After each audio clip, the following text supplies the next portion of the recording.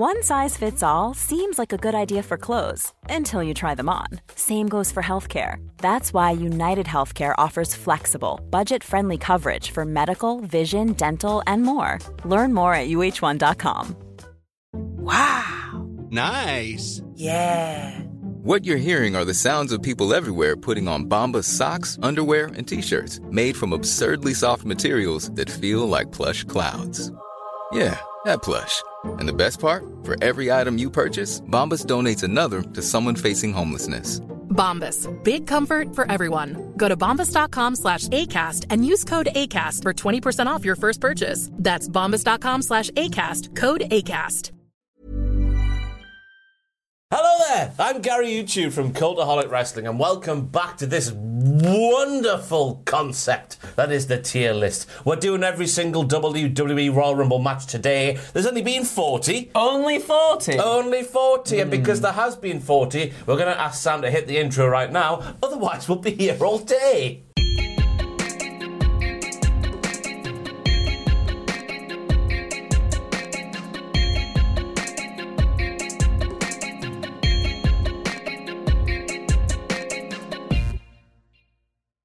So just in case you haven't been here before, I am Gary YouTube, the person who does the Gary YouTubing here on YouTube, joined by another Gary YouTuber. Look at him. Look at him. He's the quintessential Gary YouTuber, isn't he? Yeah, the specs, hat, bald underneath. But that's not a choice, though. A lot of Gary YouTubers do that because they're cool. Yeah. I just bad genetics. Unfortunately. That's unfortunate for you. Anyway, we're here to put some Rumble matches into a tier list ranging from the best to lovely, lovely, lovely, to middle of the road all right, to just about bearable, and then finally, you want to avoid that bin. And we're kicking things off, I should say, no greatest Royal Rumble here. It was a piss take, and I don't count as a proper Royal Rumble. That is the rules. Tiger sliding in, though. Right, that's one thing that happened that made people chuckle. There you go. Right? In the best. Daniel Bryan was good in it, to be fair. He was. His tits were red raw. Woo. Much like yours were back in the day last summer. Anyway, we're kicking things off chronologically all the way back in 1988, the original Royal Rumble match. And because of that, and they were sort of testing the waters with this brand new concept, there was lots of kicks, there was lots of punches, there was lots of pushes over the top rope. There wasn't the thrilling spots like you see in the modern Royal Rumble matches, but that's because, Andrew, this was the first one, and we didn't quite know what we had yet. We didn't know what we had yet, you know. There was only 20 men in this Rumble as well. A lot of the action, and I guess rightly so in a Royal Rumble, takes place along the ropes, but then for a viewer that gets a little bit boring because all they're doing is slowly trying to get one another over the top rope, and there's no real consequences in this either. There's no lead up to WrestleMania or anything as well, so Hacksaw Jim Duggan wins, and then that's it, he just wins.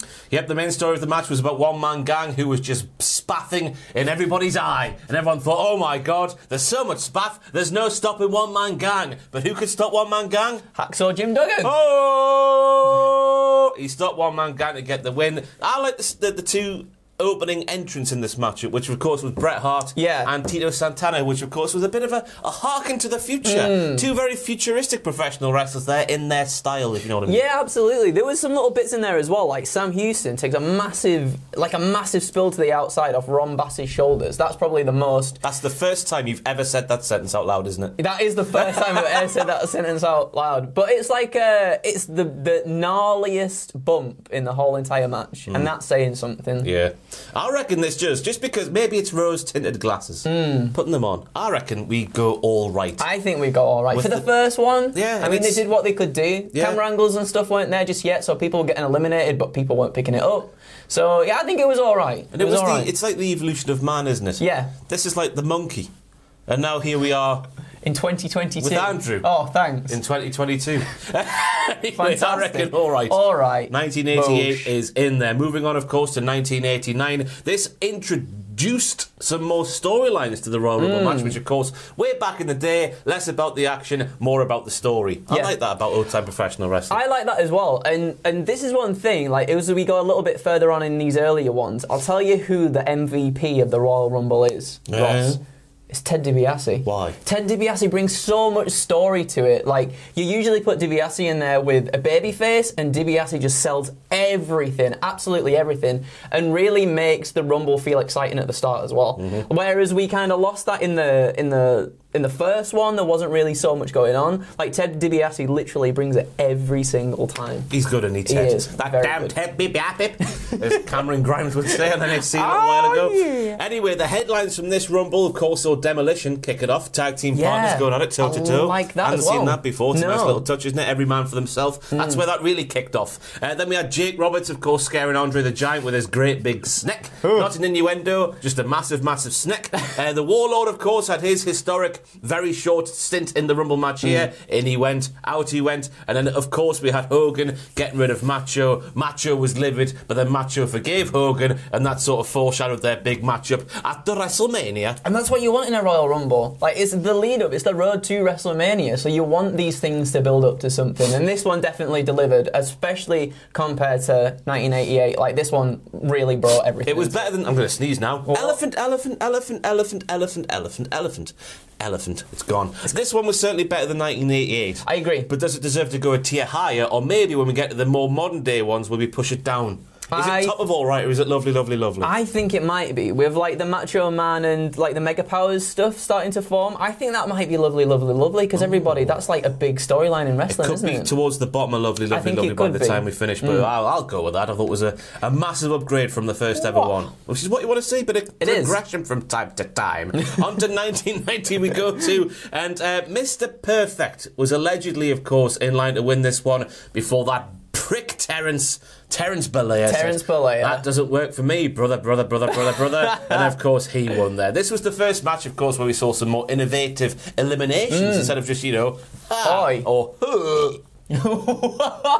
over the top rope. That was perfect, that. Cheers, thank you That very was much. perfect. And also the concept of the Iron Man was introduced in this matchup there with a man going for a very long time for the first time. And now that's what we want as well. We look for that quite often now, don't we? See who the Iron Man or Iron Woman is. This one has barely any deadweight, I thought, at all, because within the first 10 entrants, you've got Roddy Piper, Marty Jannetty, Jake Roberts, Randy Savage, Dusty Rhodes, Bret Hart. Like, it just literally just keeps going up and up and up as it goes along. Like, I really, really enjoyed this one. The crowd absolutely added to this one as well. And also, when one star goes out, like a high caliber wrestler, when one goes out, another one comes in to replace it. So the energy just keeps, like, it keeps at a good level throughout. It's nice, isn't it? I want you to go back and watch this matchup, and I want you to pay special attention to Marty Jannetty's elimination from this matchup here, because he goes for a flying cross body, but then misses the man and just goes, whee, over the top rope for one of the most devastating eliminations in the history of the Royal Rumble match. We saw fantastic tag team tactics, kind of, from Macho Man and Ted DiBiase. Not because they were tag team partners, just because they were heels ganging up against the wholesome babby faces. And of course, Hogan and Warrior once again did their sort of stuff. Yep. But I thought Warrior went a bit weird in this matchup.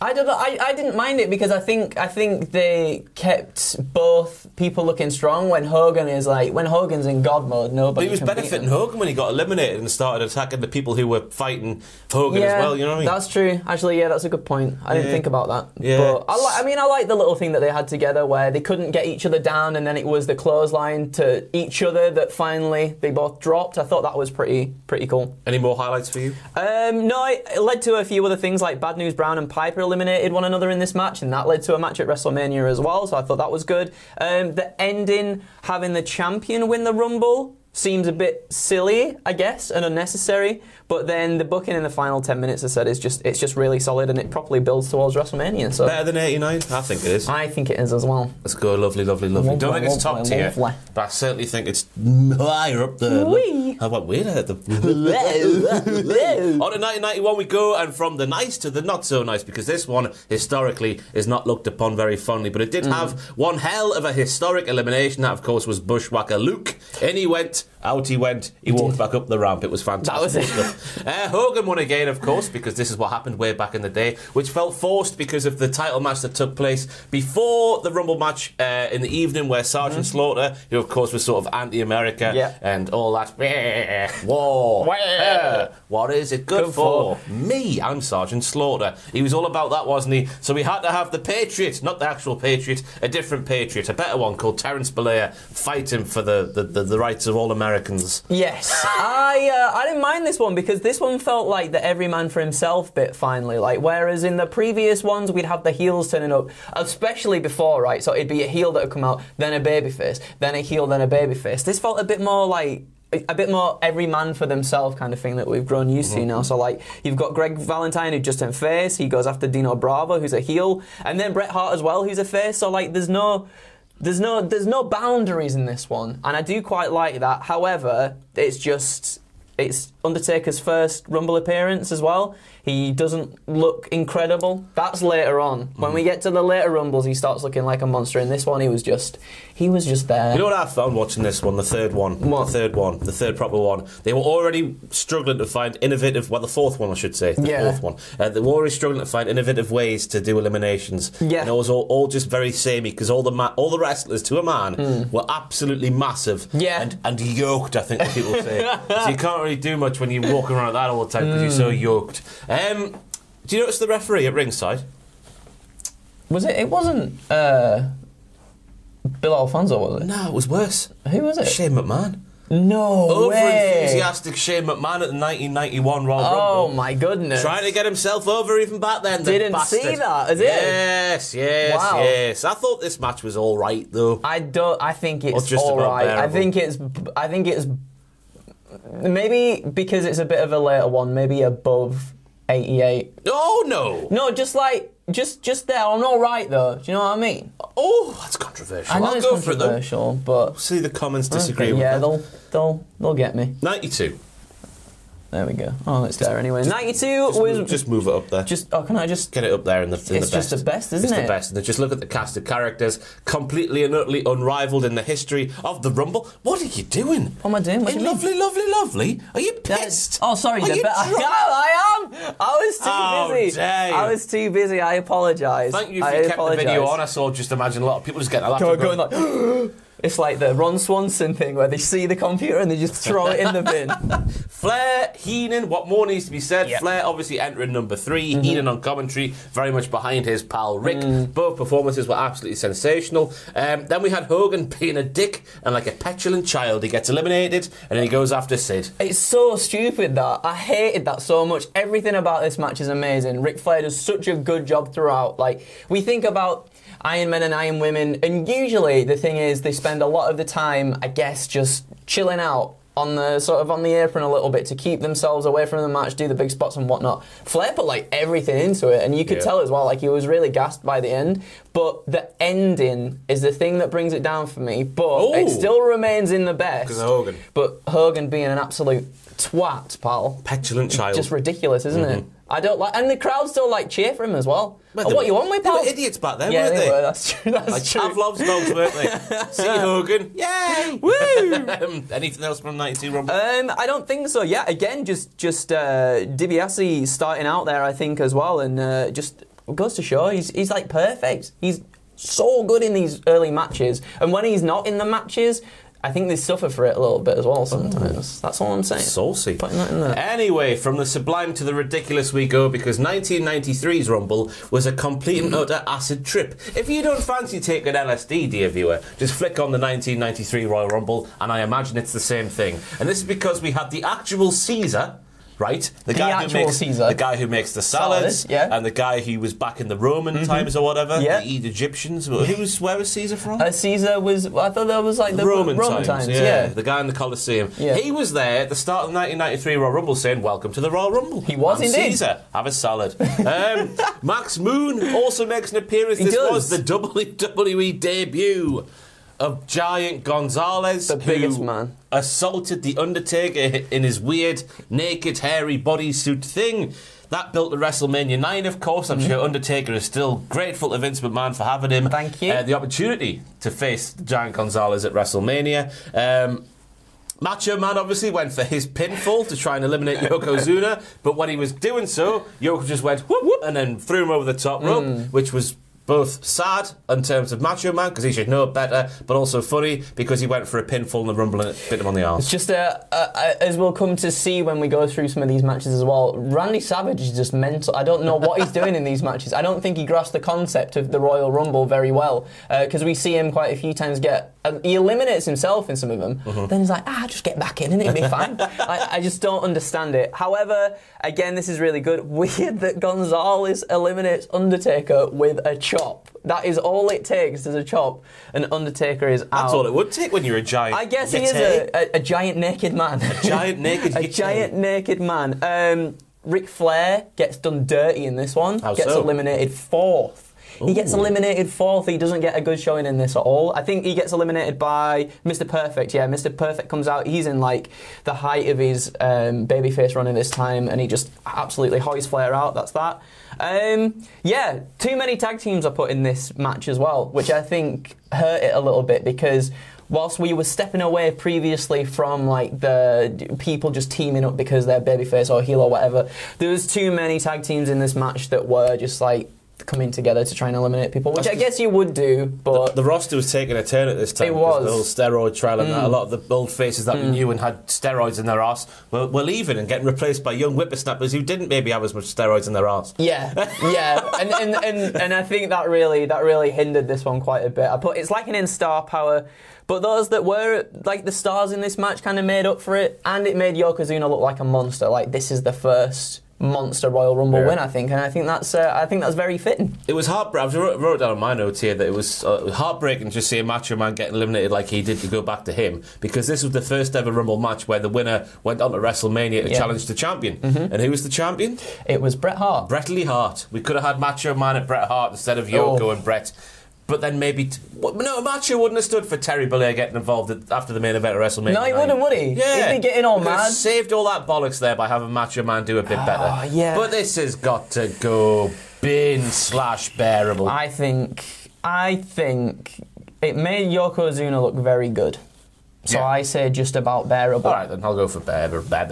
Bearable. 1994, Jack Tunney shortened the gap between the entrance to 90 seconds because things were taking so bloody long. Samu famously got his head caught in the ropes like Mick Foley, but he didn't lose an ear. The Steiners literally just stood there, looked at him whilst it was happening. He gets out and he just stood on the apron, and literally, I can't remember if it's Rick or Scott, just literally goes over to him and just does that, and he's gone. Yeah. They don't care about his well-being in the slightest. Right, that was frightening. That's one negative there. Yeah. On the positive side, Quang made his WWE debut. Diesel, of course, was the highlight of this Royal Rumble because he quite literally saved his job by being a massive 7-foot arse-kicking machine that Vince McMahon apparently was going to release if it wasn't, because it wasn't going very well. Then in this match, he sort of proved to Vince, hey ho, I can be your guy, and he saved his job because the crowd organically started cheering for him because he was eliminating all these fools left, right, and centre. So that's a good thing. On the bad side of the things was the finish. The finish with 2 winners, Luger and Bret Hart. So Lex Luger had to win this match. He had a contract for SummerSlam 1993, and if he lost the WWE Championship match there, he wouldn't be able to challenge for the WWE Championship ever again. So they changed the contract so he could get into the Rumble, so he had to win this match and go into WrestleMania. So they were obviously trying to build Lex Luger up as a huge star. However, you got Bret Hart, who earlier in the night, he was with in a match with Owen Hart, who just turned on him, started bashing his leg and everything. So that was up in the air. Is Bret gonna turn up at the Royal Rumble? He limped out there, though. He limped out indeed, and he put on a good showing when he was out as well. However, it was just the finish is convoluted and weird. They both eliminate each other, and then one person's music hits, they're the winner. The other person's music hits, they're the winner, and it's like, well, what's going on? Yeah. And nothing really gets done about it. I know they had to sort of do it just in case it went wrong, but the lack of a camera on that side of the ring never sat well with me. No, it's why wouldn't weird. there be a camera there? I don't know. Well, you know why they did it, but why wouldn't there be a camera there? I mean, you'd think there would be as well, wouldn't you? With such them wanting to end it in that way as well. Yeah. You'd think everything has to go into this to make it look believable, but it just looked But it strange. is a very hard thing to perfect. Like John Cena and Batista, when we got out in 2005, they would never be able to do that if they tried. No, like exactly. literally land at the same time. Yeah.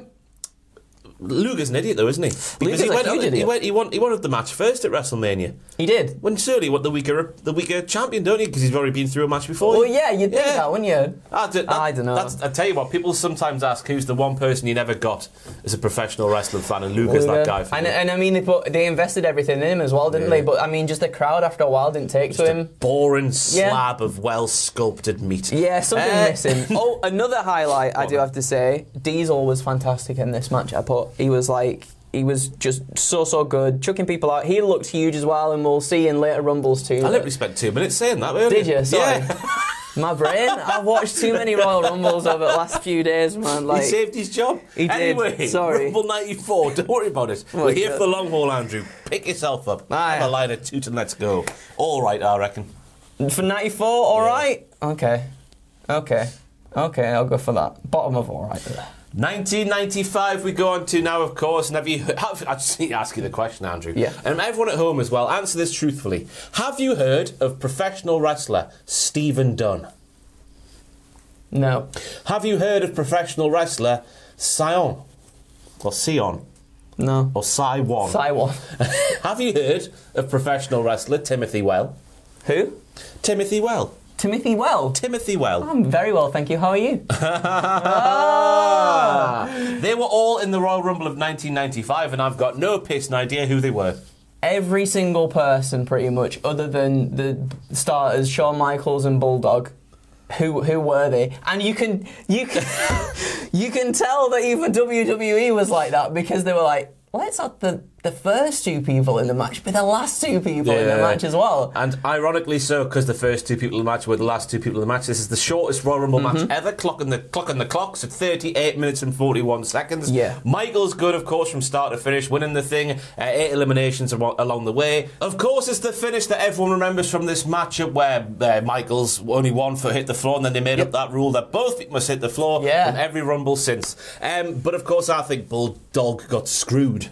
Do you think Bulldog got screwed? They played his music, and he was on the turnbuckle, and then Michaels came from the rear. But I like that. That was something I liked. I thought that was good. I'll tell you. So I put Michaels as the master of the bum clenching near eliminations here. I think he was the inventor of the drama that comes with the Royal Rumble, and I like that a lot. Bulldog thinks he's eliminated Michaels. He celebrates with his music, but then Michaels comes from behind to throw him out for the win, and I like the swerve there. However, that's pretty much all I like from this match. Yeah, just too many mid-carders in this matchup, which came after a world title match between Diesel and Bret Hart, which I think people cared about more. Yeah. Even though everyone loves a Rumble, but not this Rumble. This is the pin. Oh, we also can't forget, by the way, that the winner doesn't only get a title match at WrestleMania. What else did they get, Andrew? Also get a personal escort to the ring from Pam Anderson herself, and she cannot be asked to be there in the slightest. She sat down on the seat well. There's a part where the camera focuses, it's picture in picture, and she's just looking around the crowd, and she sees the camera there, and she's like, yeah, look at action in ring instead. So yeah, bin. Get in the bin. Justice for Bulldog. But anyway. well done to I think Shawn carried that match very well. Oh yeah, well definitely. done for Shawn. Well done, Shawn. Well done, Shawn. 1996, Shawn Michaels again eliminates 8 people from this matchup to win a second Rumble matchup in as many years. Vince McMahon really liked Shawn Michaels back in the mid-90s, you see. And that included, by the way, Isaac Yankem, DDS. Yep. DDS. Yokozuna and Vader at the same time. Yeah. It's little Shawn Michaels. Little Shawn Michaels. There's a moment in this, right, where Diesel, not Diesel, where Vader eliminates Shawn Michaels. He holds him up like this. Eliminates Shawn Michaels. And then throws him out, right? He throws him out of the ring. However, Michaels just gets back in, and they don't call that an elimination. Why is that, Andrew? I have no idea. Because Vince McMahon really likes Shawn Michaels in the mid-90s. He does. This was we actually saw during this match, which was wonderful to see on second viewing for me. Triple H and Steve Austin have their first altercation in the WWF ring. Really? Yep. Wow. The Ringmaster and Hunter Hearst Helmsley. And Austin, his elimination was a big old botchalicious. He wasn't supposed to get... he was supposed to be in the final 4, but he slipped on his elimination and couldn't get there. That sounds like Alex Riley as well. Yes. We'll get to, so that's pretty much exactly the same. And I guess the other highlight from this matchup was Gorilla Monsoon getting up in the face of Vader, tied into their big altercation on Raw, and then Vader eventually hoofing Gorilla Monsoon every which way possible. Some of my other favourite moments were where Vader got in and just no-sold anybody's punches. He was getting punched, but he was just walking away. We had a little interaction with Yokozuna and Vader where they just push each other for a bit, and then they go, nah, I can't be arsed, and then just walk off different directions. But yeah, do you know what? I think this one was good because of the star power in this one as well. I think it made Vader look like a threat in WWE, and for a long time, sort of after this, he was the butt of the joke a lot of the time, wasn't he? And he's just a fat, useless POS. Yeah, that's what they made him say that time. No, you're not. Give over. But yeah, I thought this was good. Really good. I enjoyed this one a lot.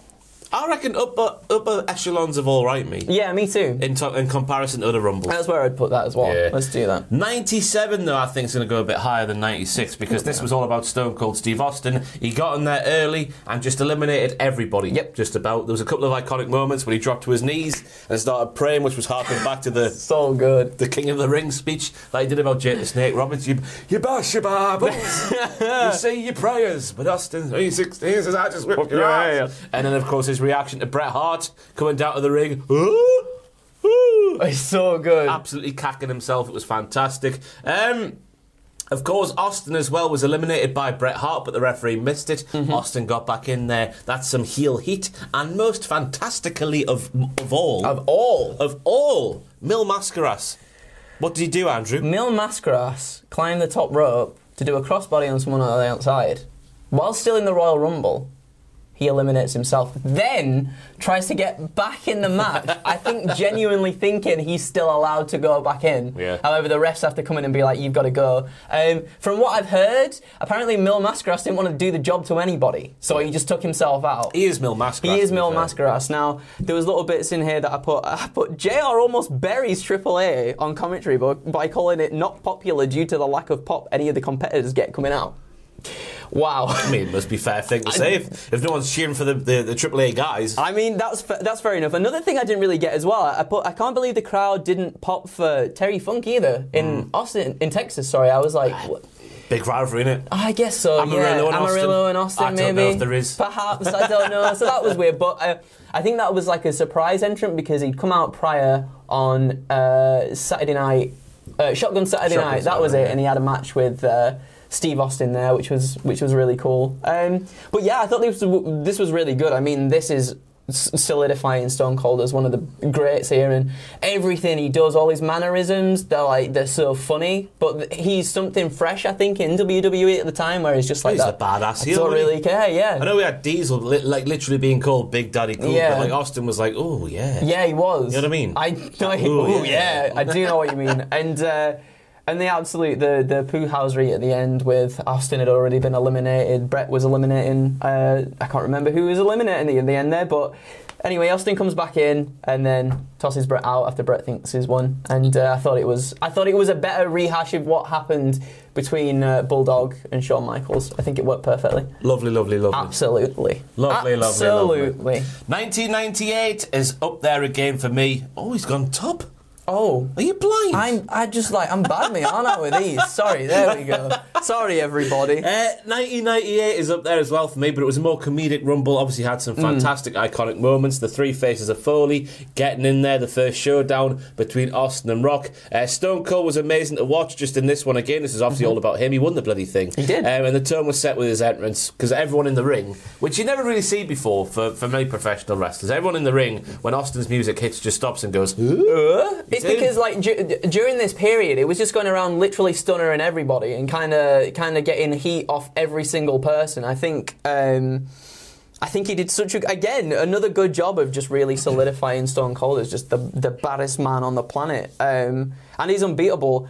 The Rock in this one looks amazing as well. I thought too. I thought he looked really, really good, and they're setting him up to be a huge star in the future as well. A lot of these Rumbles, especially like sort of post 96, when we get to like 97 and everything like that, they start solidifying people who are going to be main eventers later on, and I think that's a really good thing to do in the Royal Rumble.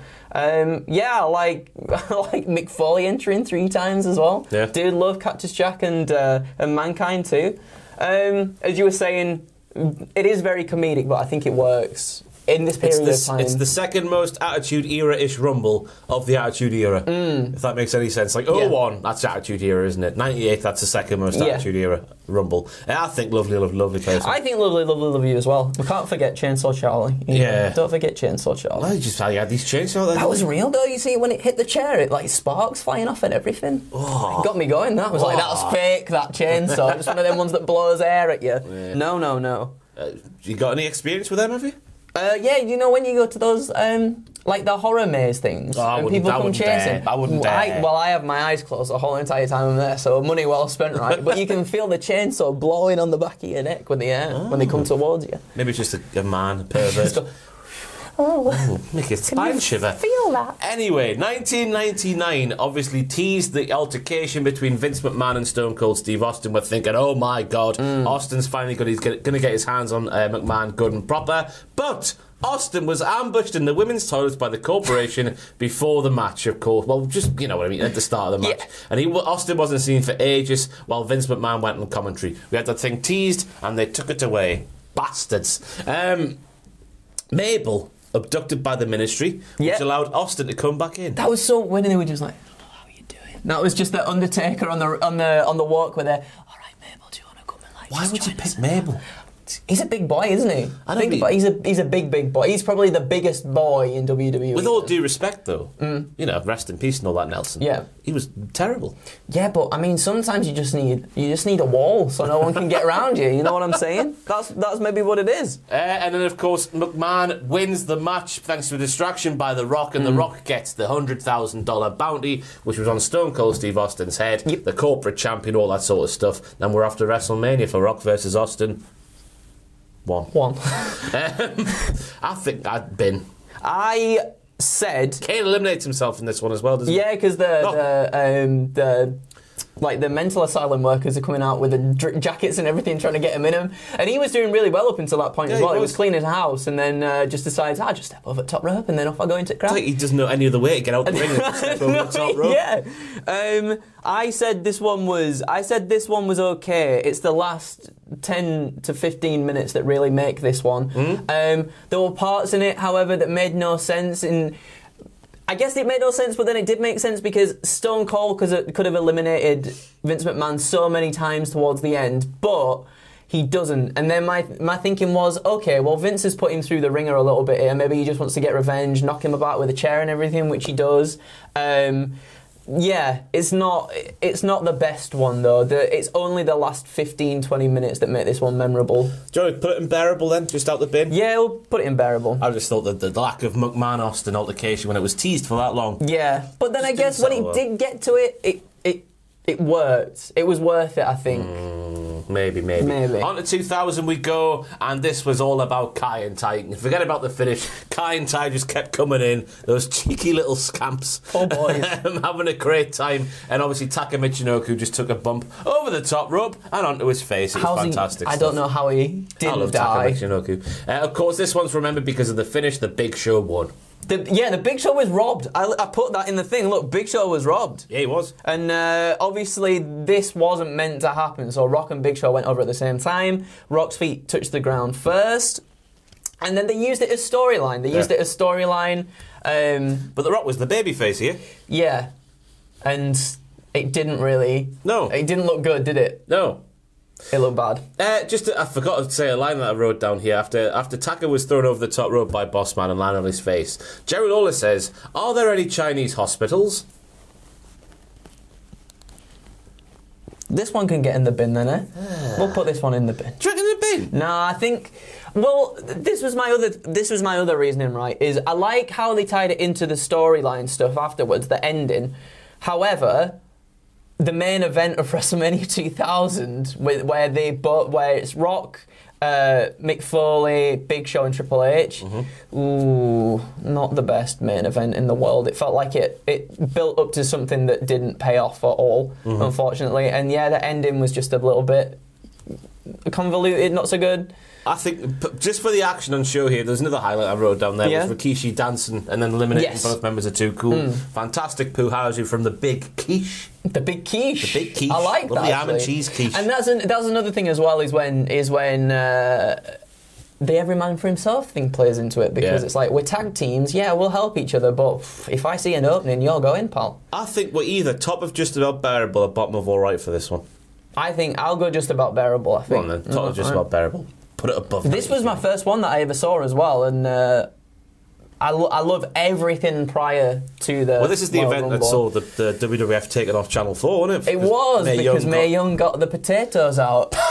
Not the real potatoes. The potatoes. The She got potatoes. her potatoes out. On to 2001 we go, and Andy, you might as well put this one straight This in is the straight top up tier. in the top. The Hardcore Rumble, of course, just a lot of big, silly bollocks, fun comedy stuff, iconic moments. Drew Carey and Kane trying to offer him money. I don't know where we even start here. No. The finish as well. This is when Kane obviously made Rumble history by eliminating about 1 million people. Yeah. Then Stone Cold came in, and then Stone Cold eventually was able to topple Kane, who had just toppled everybody else. Yeah. It was fantastic storytelling. Other moments, of course, Honky Tonk Man, he was there as well. Another fantastic moment with Kane. And then Austin versus Rock, they were just sort of foreshadowing there.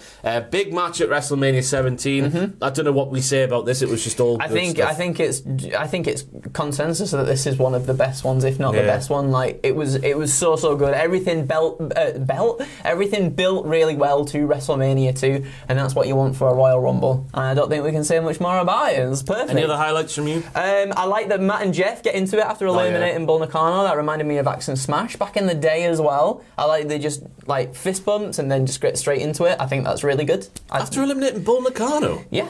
Was she Not in the- Bull Nakano, sorry, Bull Buchanan. Bull Nakano. Why am I even on this channel, pal? Like, what's going on? Let's not forget, I wrote this down, we even get Al Snow's bowling ball in this match. We Straight do. to the nads. It's a beautiful Straight moment. to the nads. Cut the camera there. Oh, also, Quick and Archery's first Royal Rumble. You better know, you better call somebody. That's the day it. of Double G and Kate Crook are getting rowdy. Hey, that's I the know one. what that song is. I was just going to cut the camera. I'm going to do that now. Do that now. 2002 was all about Triple H's big return from injury. We had the MSG pop at the start of Hanwha.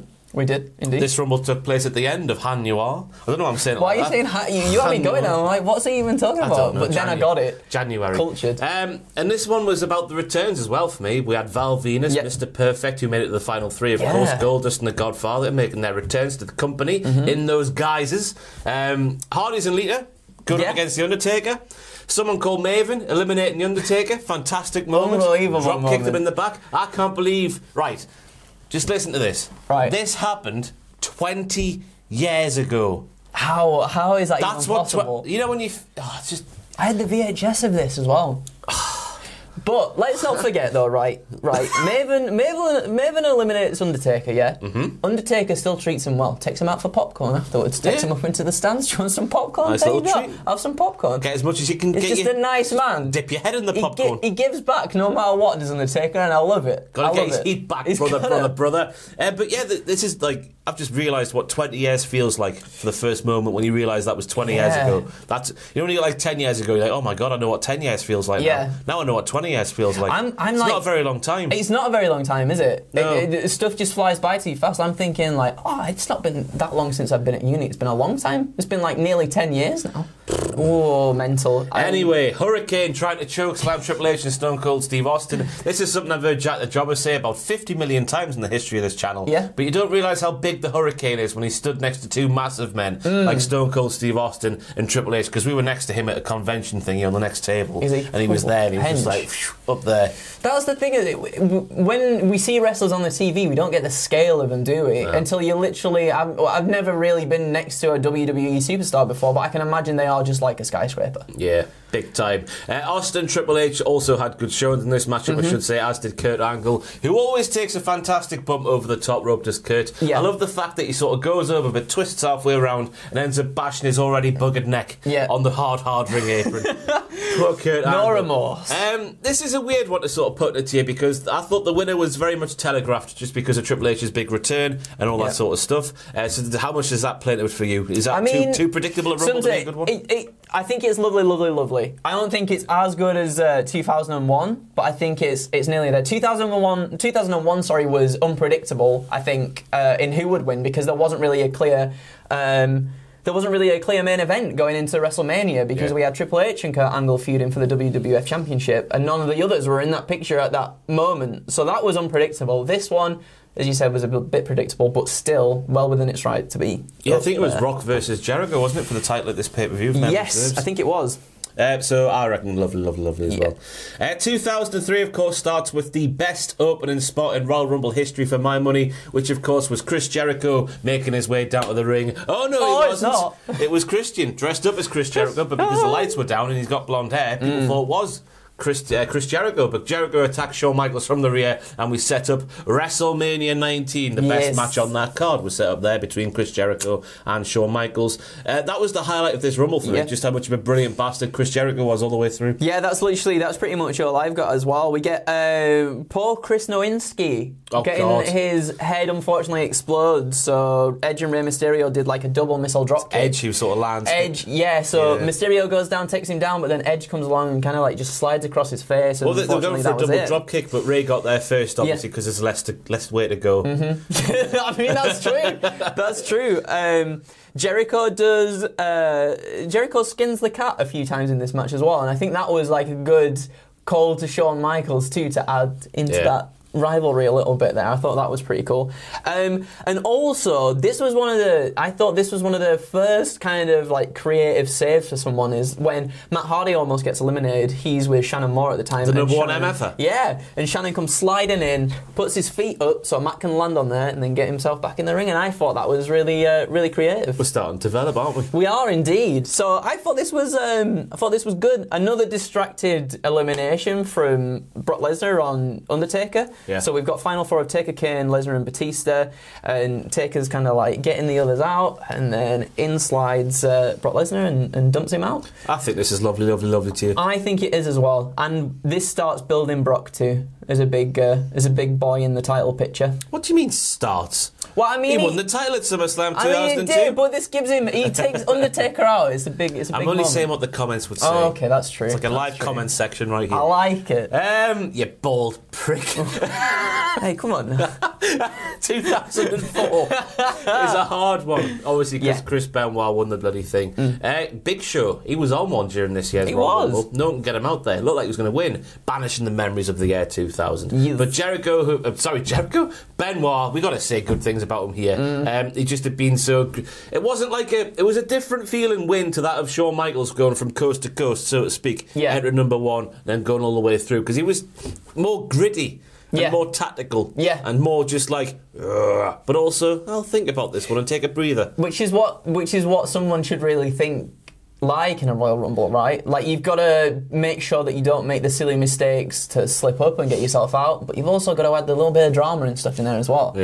Big Show looked insane in this match. Everybody against the ropes trying to throw him out as well, and that just didn't even, like, it didn't faze him and whatnot. I love the finish as well of this one, just how tantalising it was. Now they sort of timed it to perfection in terms of holding it there, and then he finally got the pendulum swinging over the top rope and out there. It was so as we say, it's a difficult one to rank just because of who wins it and who was the main sort of star and character of the piece. Any more highlights for you? Oh yeah, of course. Yeah, so Test music began to play at 21, but Test didn't appear. At the time, the Raw Sheriff, Stone Cold Steve Austin, found him on the floor, and surprise entrant, Bang Bang, Cactus Jack Nicholas Foley comes out and absolutely takes it to Orton, because prior to that, Orton was doing his Legend Killer stuff. I was going to spit in your face. Were you actually going to do it? Please don't do that. Doing his Legend Killer stuff. Mick Foley was like, I don't want to match with you. I don't want to match. Randy calls him a coward, spits in his face. And then this leads him down the stairs? He does, yeah. And then this leads to Mick coming back and absolutely annihilating him. And leads to some very good stuff down the line between them two. I reckon lovely, lovely, lovely again. Me too. It's getting a bit repetitive, but I do believe that's the case. It is, but I think it builds to a lot of cool things that happened in that period of WWE. Yeah, big time. 2005, which of course is memorable for one big thing happening, and that was the finish. The two men, John Cena and Batista, somehow going over the top rope at the same time and somehow landing on the floor at exactly the same time. That, of course, brought Vince McMahon out. He was fuming. It wasn't supposed to happen. His music wasn't playing or anything. This was just completely off the cuff. He goes to slide in the ring. The quad rolls up the leg. He sits there like a child on the floor going, "You're a naughty boy. This is what we're going to do." Then he gets more angry on his way to the back, and he's putting too much weight on the not injured leg, of course, because one quad's now in his hip, and he ends up pulling the other quad off the board. And then he just sits there telling them all off. And the terrible thing was they had a trip to Japan. The day after. Really? I think it was the day after the Rumble. Everyone was going to Japan for an episode of Raw. So Vince had to deal with that. Wow. So I don't know how he made it through that, but he did, and he's still going today. Yeah. Paul London as well. Dead. How does he survive that clothesline? I don't know. It's like, is he really? No, that was a huge highlight in this one. And other than the ending, it was a fine Rumble. It was a fine Rumble, I thought. I didn't think it was. I thought, it was amazing. a bit underwhelming. I listened to the Conrad and Brucey P podcast on this event recently, and there was Conrad was saying, you ran the small arena. Was this not putting very much faith in this cast of characters to sell out a bigger building? Because apparently there is bigger buildings in wherever this one was held. I can't remember what it was. And he was just like, no, we got a better deal and we got stuff involved. And he was like, oh. But then I could see why maybe Conrad asked that question, because the roster this Rumble wasn't as strong as it has been in years gone by. And I'm thinking of someone like Daniel Puder, who right at the top of the Rumble got a proper good hazing at the hands of Eddie Guerrero, Hardcore Holly, and who was the other guy in there? Was it Benoit? Yeah, just chopping the bejesus out of him. Another thing as well that I wrote down is that there was a huge emphasis on like the Raw and SmackDown people sort of teaming up. This is the year of the brand split. This is what should be like today. Yeah, exactly. You know, and that kind of like, and you can also tell. Do you remember the West Side Story thing? And it was just Raw and SmackDown kind of like coming together, being like, I'll fight you and whatnot. And that kind of takes away from it a little bit. Obviously, you can see at the end, because you've got John Cena from SmackDown, Batista from Raw. Obviously, two people that are being built up to be the next big thing in the company, which is really cool to see. But yeah, that detracted from the match a little bit, I thought. Just the Raw versus SmackDown aspect to it. When we've got Survivor Series, why do we need that in there? So I thought it was all right. I thought it was fine. I thought it was all right as well. Yeah. I'll go towards the top of all right, though, just because that ended. By the way, these 2000s and stuff, I haven't moved these over here yet. But that is a bit of a mind bleep, isn't it? To read that out, 2000. It's like binary code. 2006, I reckon we're going towards the middle once again. Of course, this was all about Rey Mysterio winning the Rumble after the untimely death of Eddie Guerrero. Obviously happened a couple of months before. Proper underdog stuff. We saw how brilliant it was. I love the entrance in the lowrider. Yeah. Didn't care too much for Triple H's sort of fake. Oh, it's so nice. The camera lingered on that. That was a bit too much for me. Yeah. Personally. What else you said about 2006 Rumble? Again, it was fine. This was in the midst of getting people like Psychosis and all those kind of people in there as well from ECW too. Yeah. So it was interesting to see the dynamic between a lot of the wrestlers. I quite enjoyed that. However, a lot of them didn't last too long anyway. Rey in this match, even though he's the winner, spends a lot of time just gassed, like just chilling out, just being out down on the apron and whatnot, staying away from the action. And for maybe me, that was tactics. That's the thing. Part of me is like, that's clever because of tactics, but also when you start from number one, you want to seem like you're the fighting winner in all of this, right? The underdog, which obviously Rey was coming into this match and everything as well with Triple H and whatnot. It didn't hit the impact that I wanted it to. When I was younger, I was like, this is the best thing in the world, but now with hindsight, you're a jaded old miserable man. It didn't do it as much for me. You know what my highlight of this Rumble was? What? It wasn't Rey winning the thing, even though that was fantastic. The highlight of this Royal Rumble match was Viscera and Matt Hardy having sex in the middle of the ring. He just squashes him, doesn't he? He has sex with him. And then does the gyrate thing. Yeah. Matt Hardy's such a lucky man. He just loves it, doesn't he? He just loves it. The other notable thing from this matchup, of course, was Vince McMahon distracting Shawn Michaels, which allows the best professional... I can't even say it. The best professional wrestler? Making me sick, yeah. The best professional wrestler in the world, Shane McMahon, to come in and eliminate Shawn Michaels, setting up McMahon versus Michaels at that year's WrestleMania. I think that's it for the highlights. I think this was very mid. I thought this was very mid as well. I thought this was very mid too.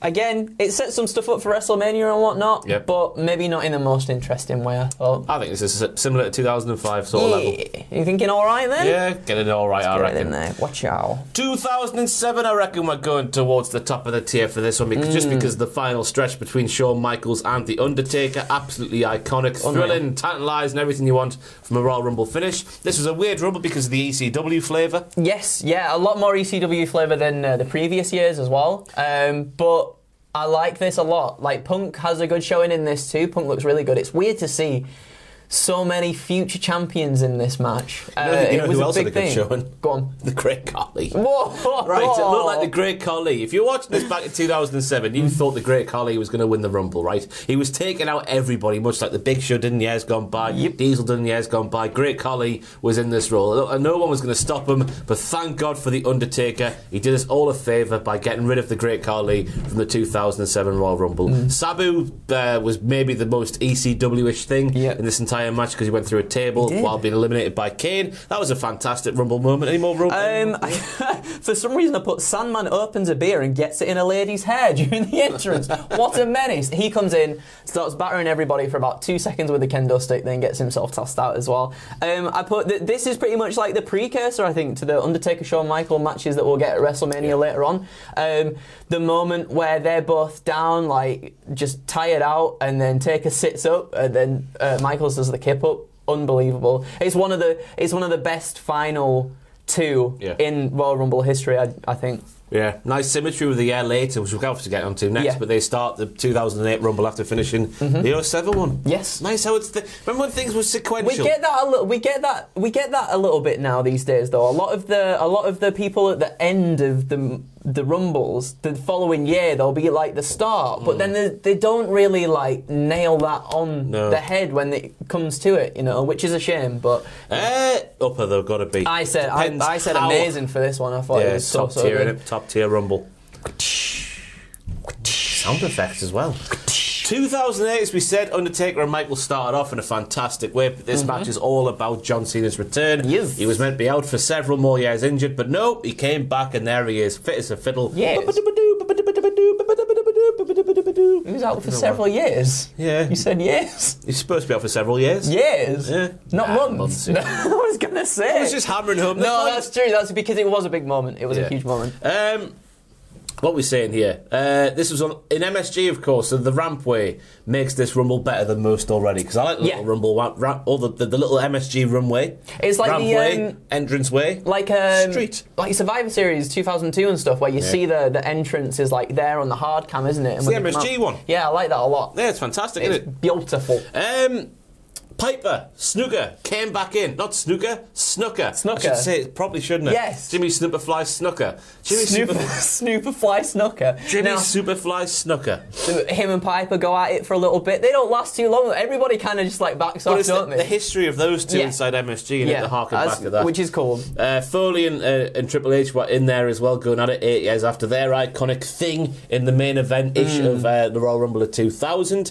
But it's all about Cena, isn't it? It's all about Cena, and the pop as well when he comes out is incredible too. It was one of those surprise ones, like who's gonna be the final entrant, and then obviously with the news that he was supposed to be out for a lot longer than he was, for him to come out for years, I thought it was really, really good and unexpected. Even though at that point you kind of expect Cena to be in the top thing, you didn't expect it here, and I think the crowd just absolutely blew a gasket, didn't they, when he came out? It's one of the top 2 tiers. I agree.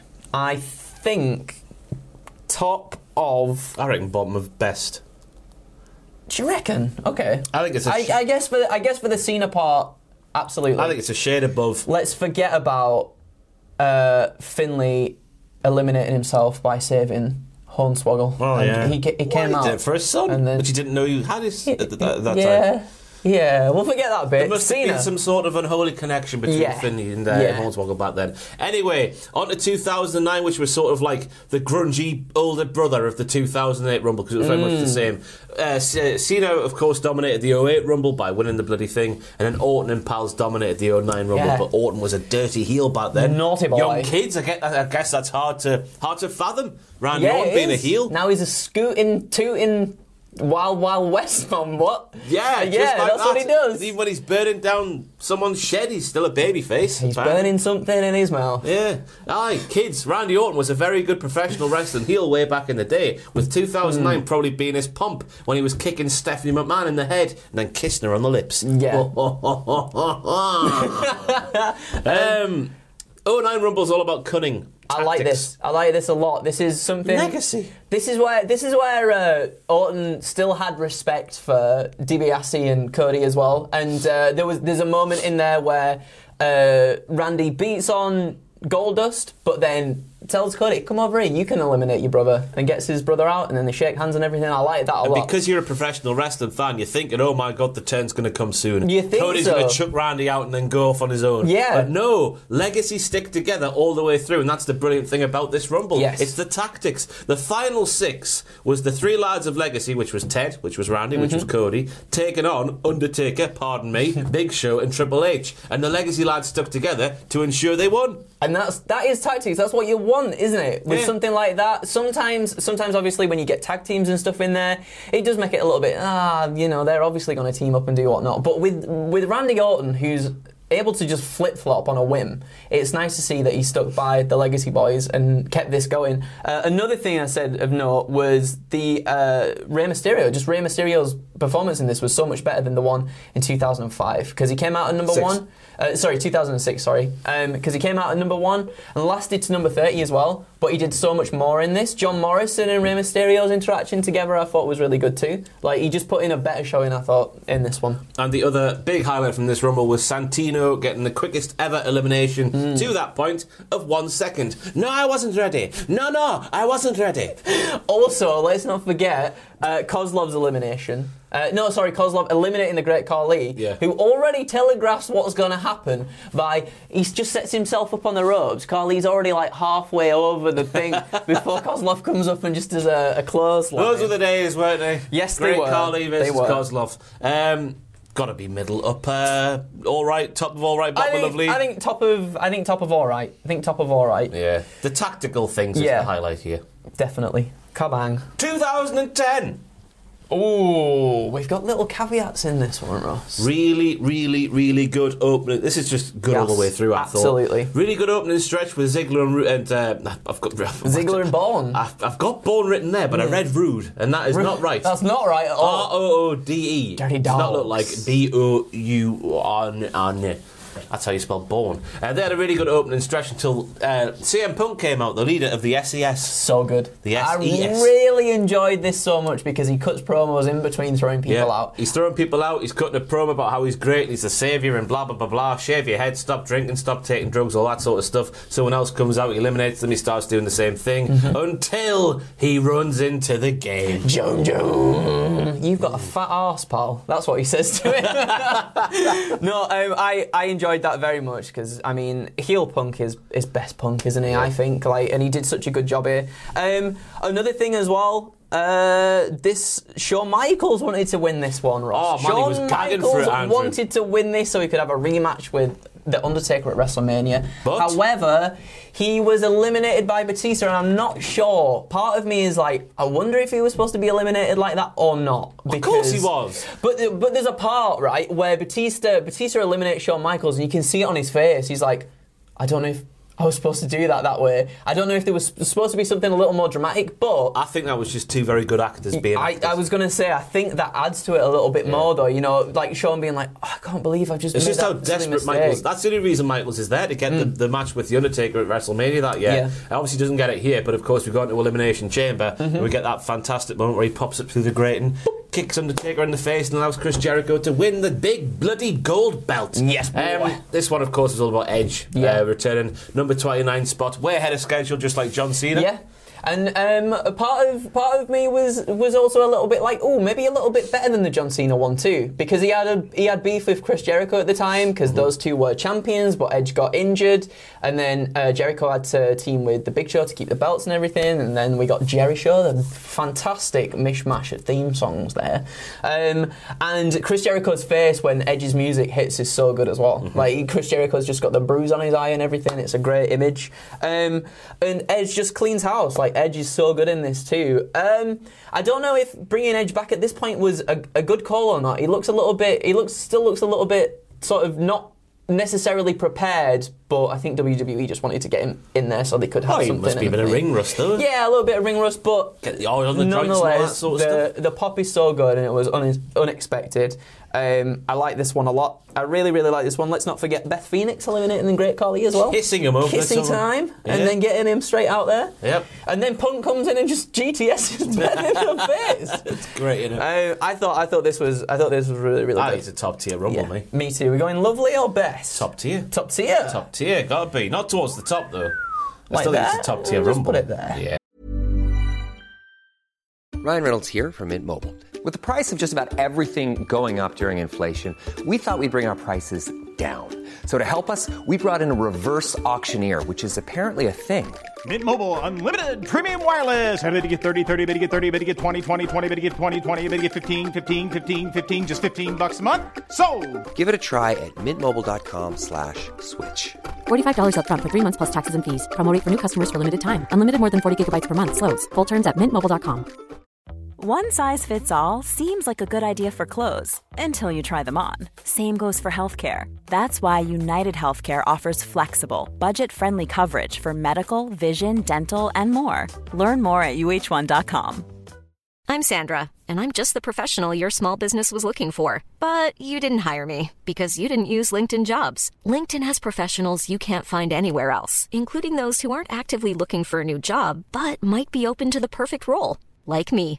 In a given month, over 70% of LinkedIn users don't visit other leading job sites. So if you're not looking on LinkedIn, you'll miss out on great candidates like Sandra. Start hiring professionals like a professional. Post your free job on linkedin.com/spoken today.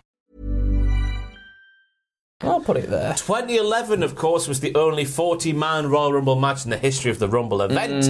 Early stages, tactics were at play because the Nexus, led by CM Punk, were dominating everything. And then John Cena came out and spaffed right in their eyes because that's what John Cena did back in 2010/11. No matter what the Nexus could do to John Cena, he would always end up spaffing in their eyes. It always is. Always. Always. You can't see him because he's seeming in your eyes.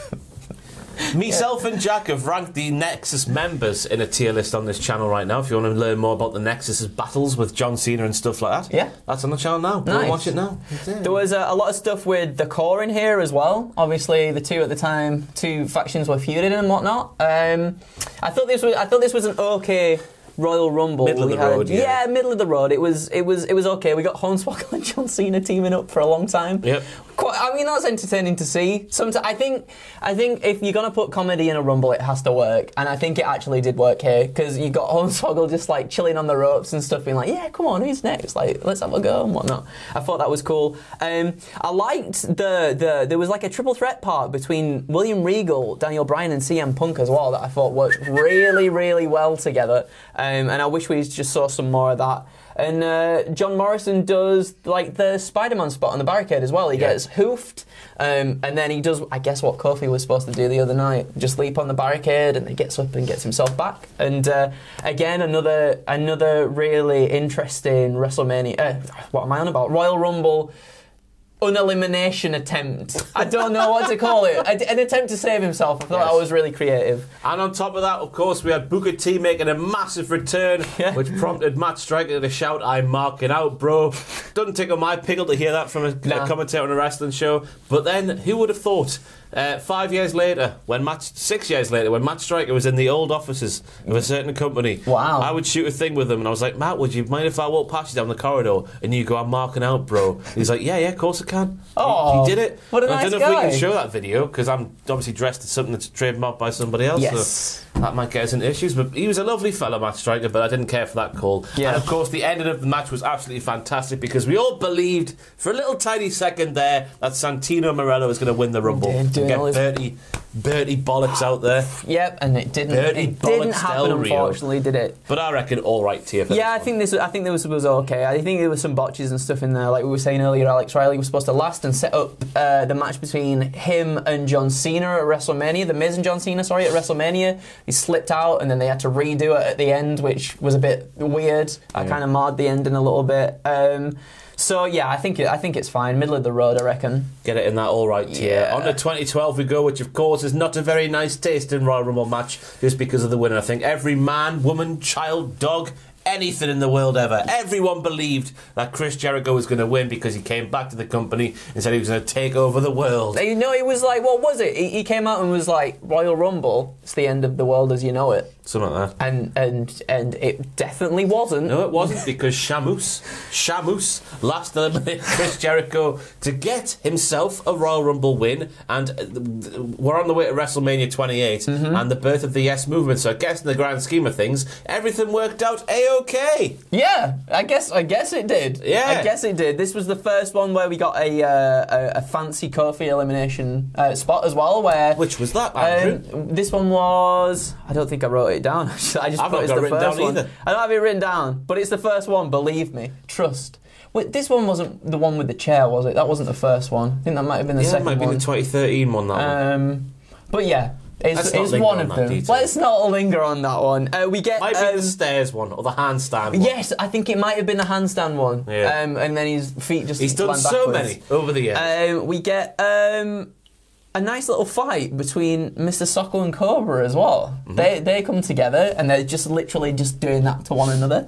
I thought it was okay. I thought this one was all right. I do like that. I think the ending was the best part about the whole Rumble because when it comes to the Royal Rumble, sometimes they build a storyline that just like makes you think that person is absolutely going to win. Like, it makes sense for them to win. They're building it up as though this person's going to win. And they did this, I think, with Chris Jericho, and then swerved us with Sheamus, who I think at that time deserved it as well. And I really like that. Controversial take. Really? Yeah. Everyone just seems to be very partisan in believing that Jericho should have won that one. Wow. No, I like the swerve ending. I could be completely wrong, but that's just my 2 pence. No, you have your opinion. I have my opinion. I will. They are just like arseholes' opinions. Everyone's got one, and they all smell. Yeah. Ricardo Rodriguez, of course, entered this match in a broken up, beaten down version of Alberto Del Rio's car. I like that a with lot. little tighty whiteys on. We had the Karma spot with Michael Cole. But yes, Michael Cole was wrestling in this Royal Rumble, but then Karma got rid of him in quick fashion. Yeah. That was fantastic. Shout out to The Miz, who lasted 46 minutes in this Rumble because he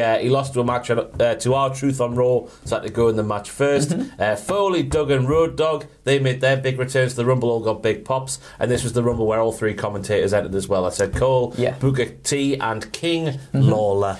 Yeah, I thought this was, as I said, I thought it was all right. I don't think I added. Yeah, I think so too. I reckon if we were going to put the middle tier in some sort of rank, and I reckon it'd be towards the top. I think there's a lot of enjoyable moments in this apart from the finish. Just put it here, where there. We don't bother with the lower tiers, but we'll find out at the end which is the top of the best tier, because that's what we do here. One more thing to note as well is that it was Jey Uso's first time in the Royal Rumble as well on his own. Bloody hell! There you go. Now think about where he's at.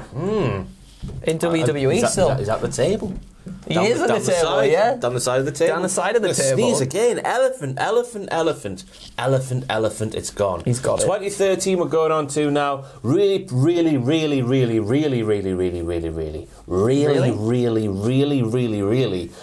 predictable winner. Yep. Because of John Cena's obviously upcoming second once-in-a-lifetime match against The Rock. Because The Rock faced Punk afterwards. You just knew what was coming, didn't you? You did. Rock was going to win the title. Cena was going to take the title off The Rock at WrestleMania. That's the thing. It's kind of like what's happened with this year's Royal Rumble, I think, in that they had a plan of what's going to happen, but they don't know how to necessarily get there just yet, and that kind of ruins other people. I think if you've got a plan, I think that's a good thing if you've got a plan that you're working towards. However, if it comes at the cost of another superstar, which down the line it came to the cost of CM Punk, unfortunately, his reign coming to an end, I think that's not a good thing to do.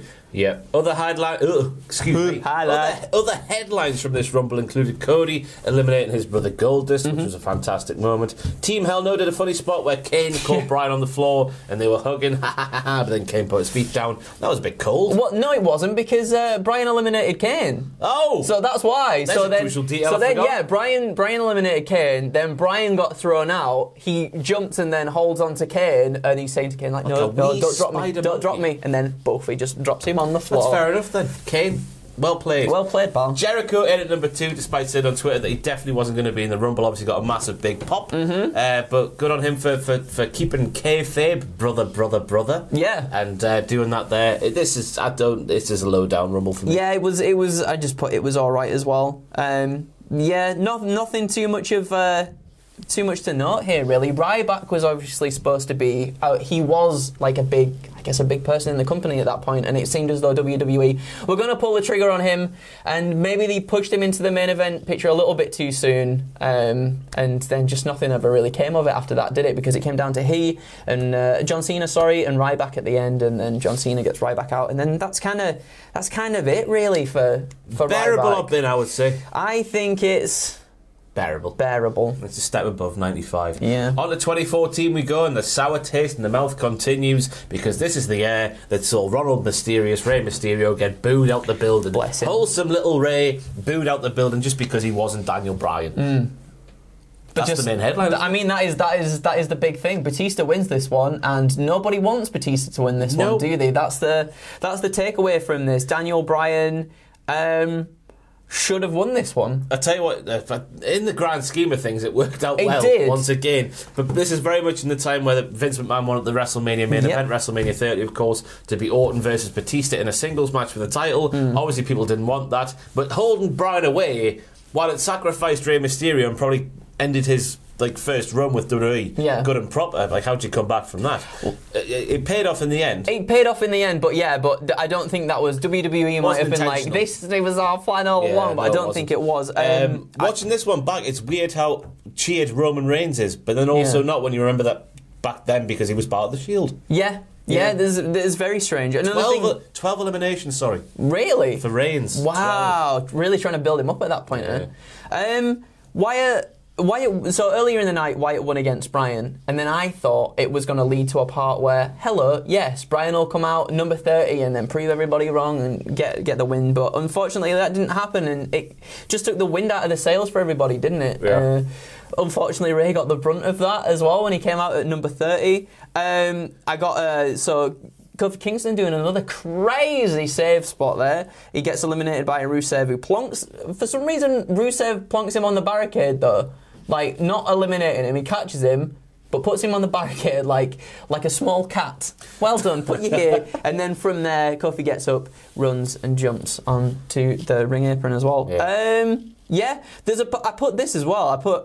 Because JBL gets inserted into this match, and he's literally in it for a second, because he comes in, asks Michael Cole to hold his jacket, and he gets eliminated. And I was like, why couldn't have that gone to Daniel Bryan? That spot could have gone to Daniel Bryan. Because they fully intended to save him for WrestleMania. They did. Yes, of course, they did not. Despite the very unpalatable ending, I thought this was an all right Rumble. Yeah, me too. I thought it was fine. Let's get in the middle there. Yeah.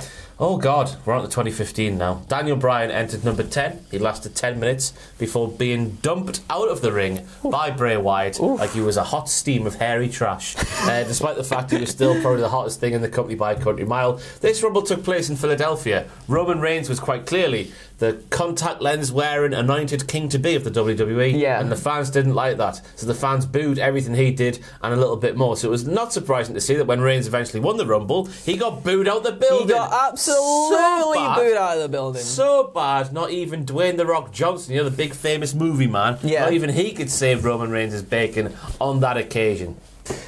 Wow. And then this triggered the hashtag cancel WWE network stuff as well, which, you've got to do something to annoy fans to the point of that being a worldwide trend. Well, I'll tell you what you do to annoy the fans to that point. You have Kane and the Big Show in 2015, remember, when maybe not Kane, but certainly the Big Show was getting towards the end of his sell-by date. I think so. I think Kane was getting there as well, to be fair. Let's read out the names that they eliminate. This is corporate Kane, of course, not actual Kane. No. And the Big Show, who was also working for the Authority back then. Ziggler, Ambrose, Ryback and Wyatt all got out there by Big Show and Kane. And in such an easy fashion as well. They will literally just pick them up and then just buy them out. More bad things happening with Bubba Ray Dudley just come back by himself. No Devon. Where the hell was Devon in 2015? Weird. And as you say, the trend became a thing because of that. This is the bin. There's also another moment. So this is where Titus O'Neil was supposed to take the record, right, for the quickest elimination,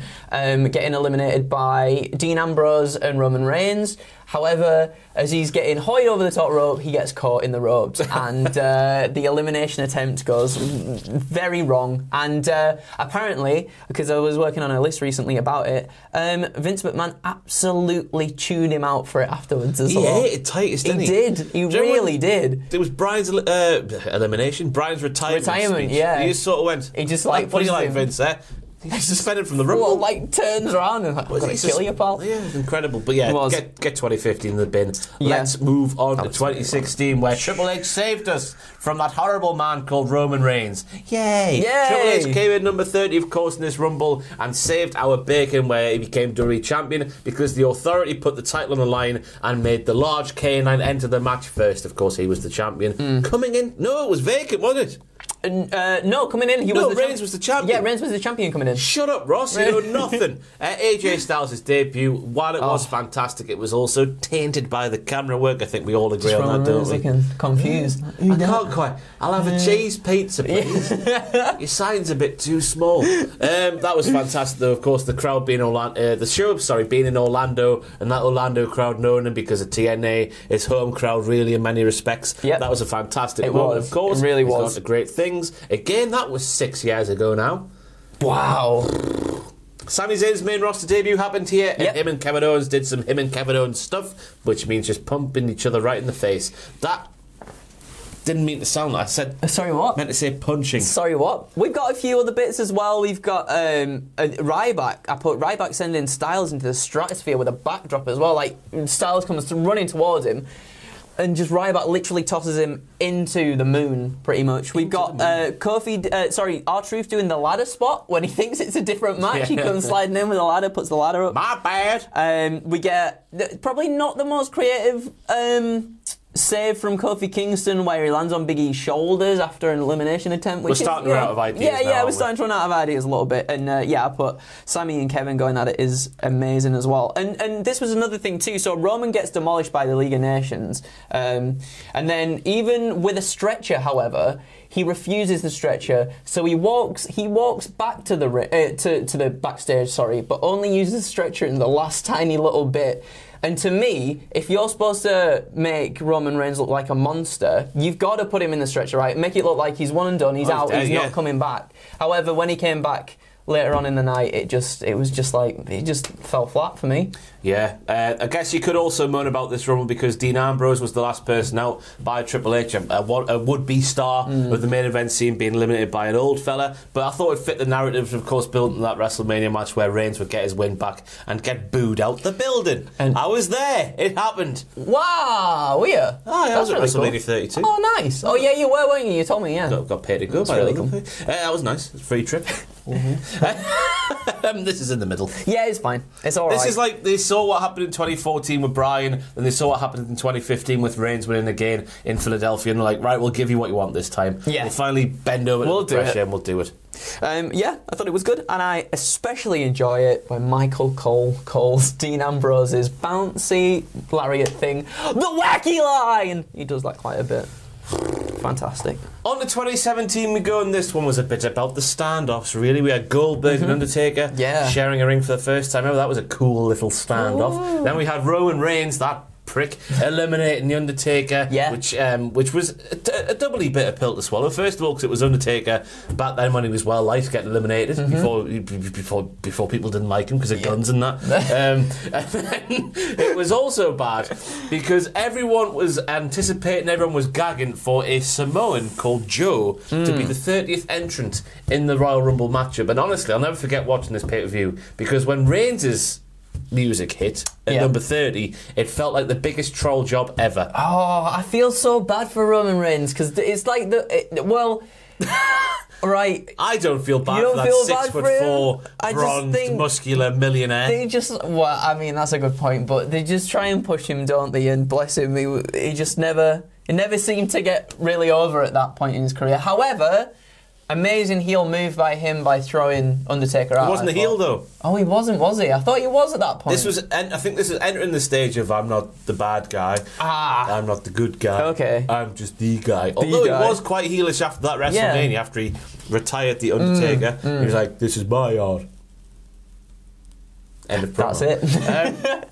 This match is also known because of the carts, which was my personal highlight. Yes. The little carts that took the superstars down the ring. Didn't see him as part of the show, but you did see him on like social media. Yeah. Big E got himself a cart, which tells me that Vince McMahon back then thought he was a fat bastard because it was just the big meaty lads getting the carts back then. I like the start of Enzo and Cass being on the mic, and that was very Attitude Era-ish, what they used to do back in the day. That was good as well. Ty Dillinger being number 10. Who'd have thunk it? Who would have thunk it? Perfect 10 at number 10. Anything else there from the 2017 Rumble match? Strowman just absolutely decimating James Ellsworth with a choke slam. Straight to the outside. 7 eliminations he got. Wow, 7?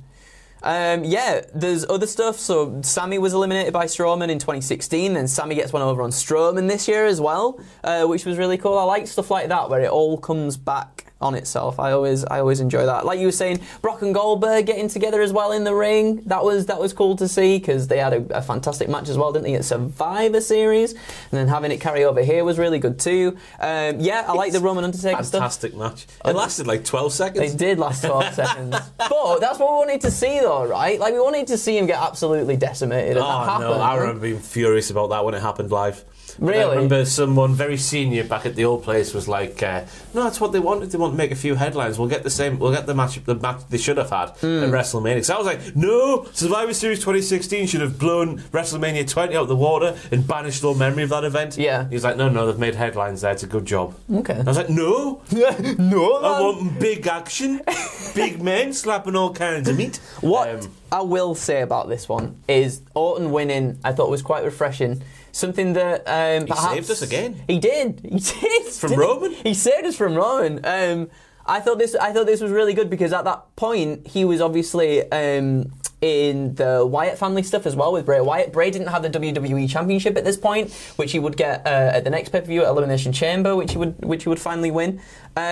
So even though Randy won, that wasn't really set up at that point. So it was quite like, oh, how's this going to play out then? So I enjoyed that aspect of it at least. I thought that was good. He was a shocking winner. He was. No one picked Randy before the show, I don't think. No, I don't think so. He did it, didn't he? He did. Either top of bearable or bottom of all right for me. I think one of my favourites of all time. I think top of all right, just because of the winner as well was unpredictable, and sometimes that's what we like to see in a Royal Rumble, isn't it?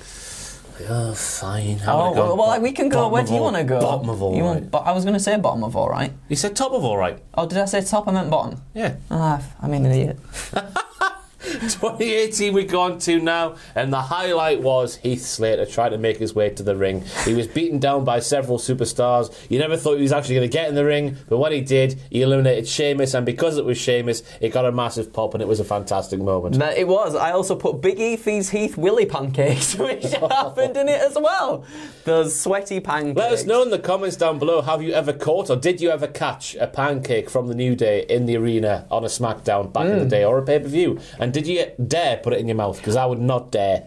I wonder if people vacuum sealed them and then sold them on eBay or something. Probably. I don't want to touch that, but let's. I remember looking on eBay the day after Punk debuted, and there was several ice cream bars on there for thousands of pounds. Wow, thousands of pounds. Wouldn't they be melted? Wouldn't they? Yeah. Anyway. Yes, Heath Slater eliminating Sheamus, brilliant moment. Sammy and Kevin attacking number 10. Who would have thought it? Ty Dillinger again. And then Sammy puts himself in there. That was good heel tactics. Kofi's spot this year was the pancake one. Yes, where he just put his foot on a pile of pancakes. Well and done. Then hopped back in. Xavier as well, right? Yeah. He had one foot on Xavier's chest and then put the other on a pancake. Really running out of ideas now. Yeah. I didn't like that one at all. Just hopping back in there. Nobody should be allowed to do that in the Rumble. No, I agree. I get one foot hitting the floor if you're sort of dangling, but hopping back in, that's taking the biscuits or taking the pancake. Rey Mysterio's return was brilliant, sort of banishing the memory of 2014 and that horribleness. Ziggler. Big shout out to Dolph Ziggler in this one. In December of 2017, he vacated the United States Championship for reasons. He then returned at the 2018 Men's Rumble about a month or so later and was just eliminated quickly. Yep. Why? That was such a weird little storyline thing he did. Came back, got nothing. I think this one I hold quite highly because of the ending in the New Guard. Brilliant. The New Guard versus the Old Guard. So we've got Randy, Ray and Cena versus Shinsuke, Reigns and Balor at the end, and they all really go for it and make each other shine really well. I thought too. And then finally it becomes Shinsuke. He takes out Cena and Reigns by himself. He takes out John Cena and Reigns, who is the biggest, the biggest newcomer, I guess, at that point as well. So, amazing for Shinsuke. Unfortunately, nothing ever really came of it. What are you about? He got to touch AJ Styles' winky a few times. Multiple times. So WrestleMania, then Backlash. It's all going. Them touchy-feely balls. But I thought this was a good Rumble. Me too. I thought this is potentially top tier. Ooh, do you know what? I agree with you. I actually agree. Tier. I think bottom of top tier, but because the ending was so good, and that's the thing about a Rumble, isn't it? You always remember the ending more than anything, and if it's a naff ending, then that kind of just tarnishes the rest of it. Yeah. But that was spot on. Lovely. And of course 2018 was the first time we saw a Women's Royal Rumble. Thank you, Stephanie McMahon. Thank you for creating women and the women's wrestling ring and giving birth to all the lady superstars in WWE and giving us the Women's Royal Rumble. Well, thank you for doing that. I hated the way that Rumble came about. How everybody feuding had to stand in a semicircle with Stephanie in the middle, and then she was like, "Oof, here we go. We're going to have a Women's Royal Rumble thanks to me, Stephanie McMahon." That's very true. However, I think her on commentary was good because she didn't keep harkening on that fact. She was actually doing justice, I think, for the women. It was really refreshing to hear her not just speak about herself all the time. Yeah. And she didn't add much on commentary, I thought, but she did put over the concept of the Women's Rumble, and she mentioned China, which was a nice little moment for me after everything that's gone on there. Sasha and Becky, excuse me once again, numbers 1 and 2, they set the... You all right, pal? Do not drink Monster. It's terrible for you, but I need it to get through the day. When you have a Rumble pay-per-view weekend, which is knackering, we sat here on the Monday... it is Monday, it's Monday today. After the Saturday that was the Rumble. So we worked all day yesterday, didn't we, Andrew? And all night, and then we're here today. There's no sleep, is there? No sleep at all.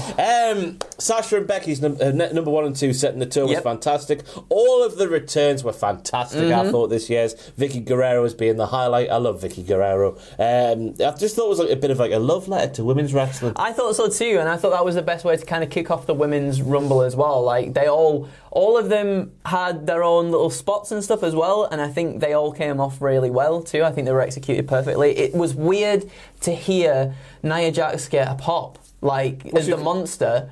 It was so strange because obviously towards the end of a WWE career it kind of just petered out for a lot, didn't it? But here she gets the monster treatment. We see stuff like Trish and Mickey reigniting their rivalry as well. Trish puts Sasha over, which was really cool to see. And the final four as well is Sasha and Asuka versus the Bella Twins. Again, kind of mirroring the men's Old Guard versus New Guard, and I thought it came off really, really well. I thought that pairing of Nikki and Asuka as the final two was smart, because it felt like Randy saving us from Roman. Yes. Asuka saving us from Nikki Bella. It was really well put together.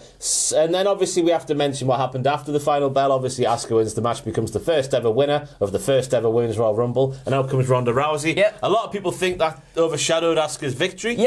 I thought it was fine, mate. You thought it was all right? Yeah. I don't know. I don't know what I was saying back then, but having gone back and watched it, Asuka gets a moment and we do all that sort of stuff. But then you got to remember, this is Ronda Rousey. This is Ronda Rousey back in 2018. Yes, it's not Ronda Rousey in 2016, maybe. This is Ronda Rousey still, though. I guess you could have just had to do that at some other... She could have done it on a Raw or the Raw after. Yeah, but this is a pay-per-view. That's very true. More eyes probably on the products and whatnot. So it does not make necessarily sense. More eyes, just more magnitude. Oh yeah, no, that's a good point. That's a good point. But I guess at the time I was like, "What are you doing to Asuka? This is unfair." I can see why people would say that. But just my opinion. But I said very good for this. I thought this was, even though it's the first one, as we go on, I think it's one of the better Women's Royal Rumbles that we've seen. Straight and lovely for me. Absolutely.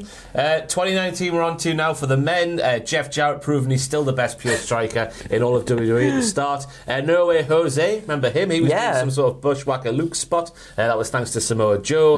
Rollins getting beaten, because Rollins of course won this one. He got beaten up severely and put through a table by Lashley so he could have a little nap and a little rest so he could last the entire time. Cool moment I've written down here, because it was a cool moment.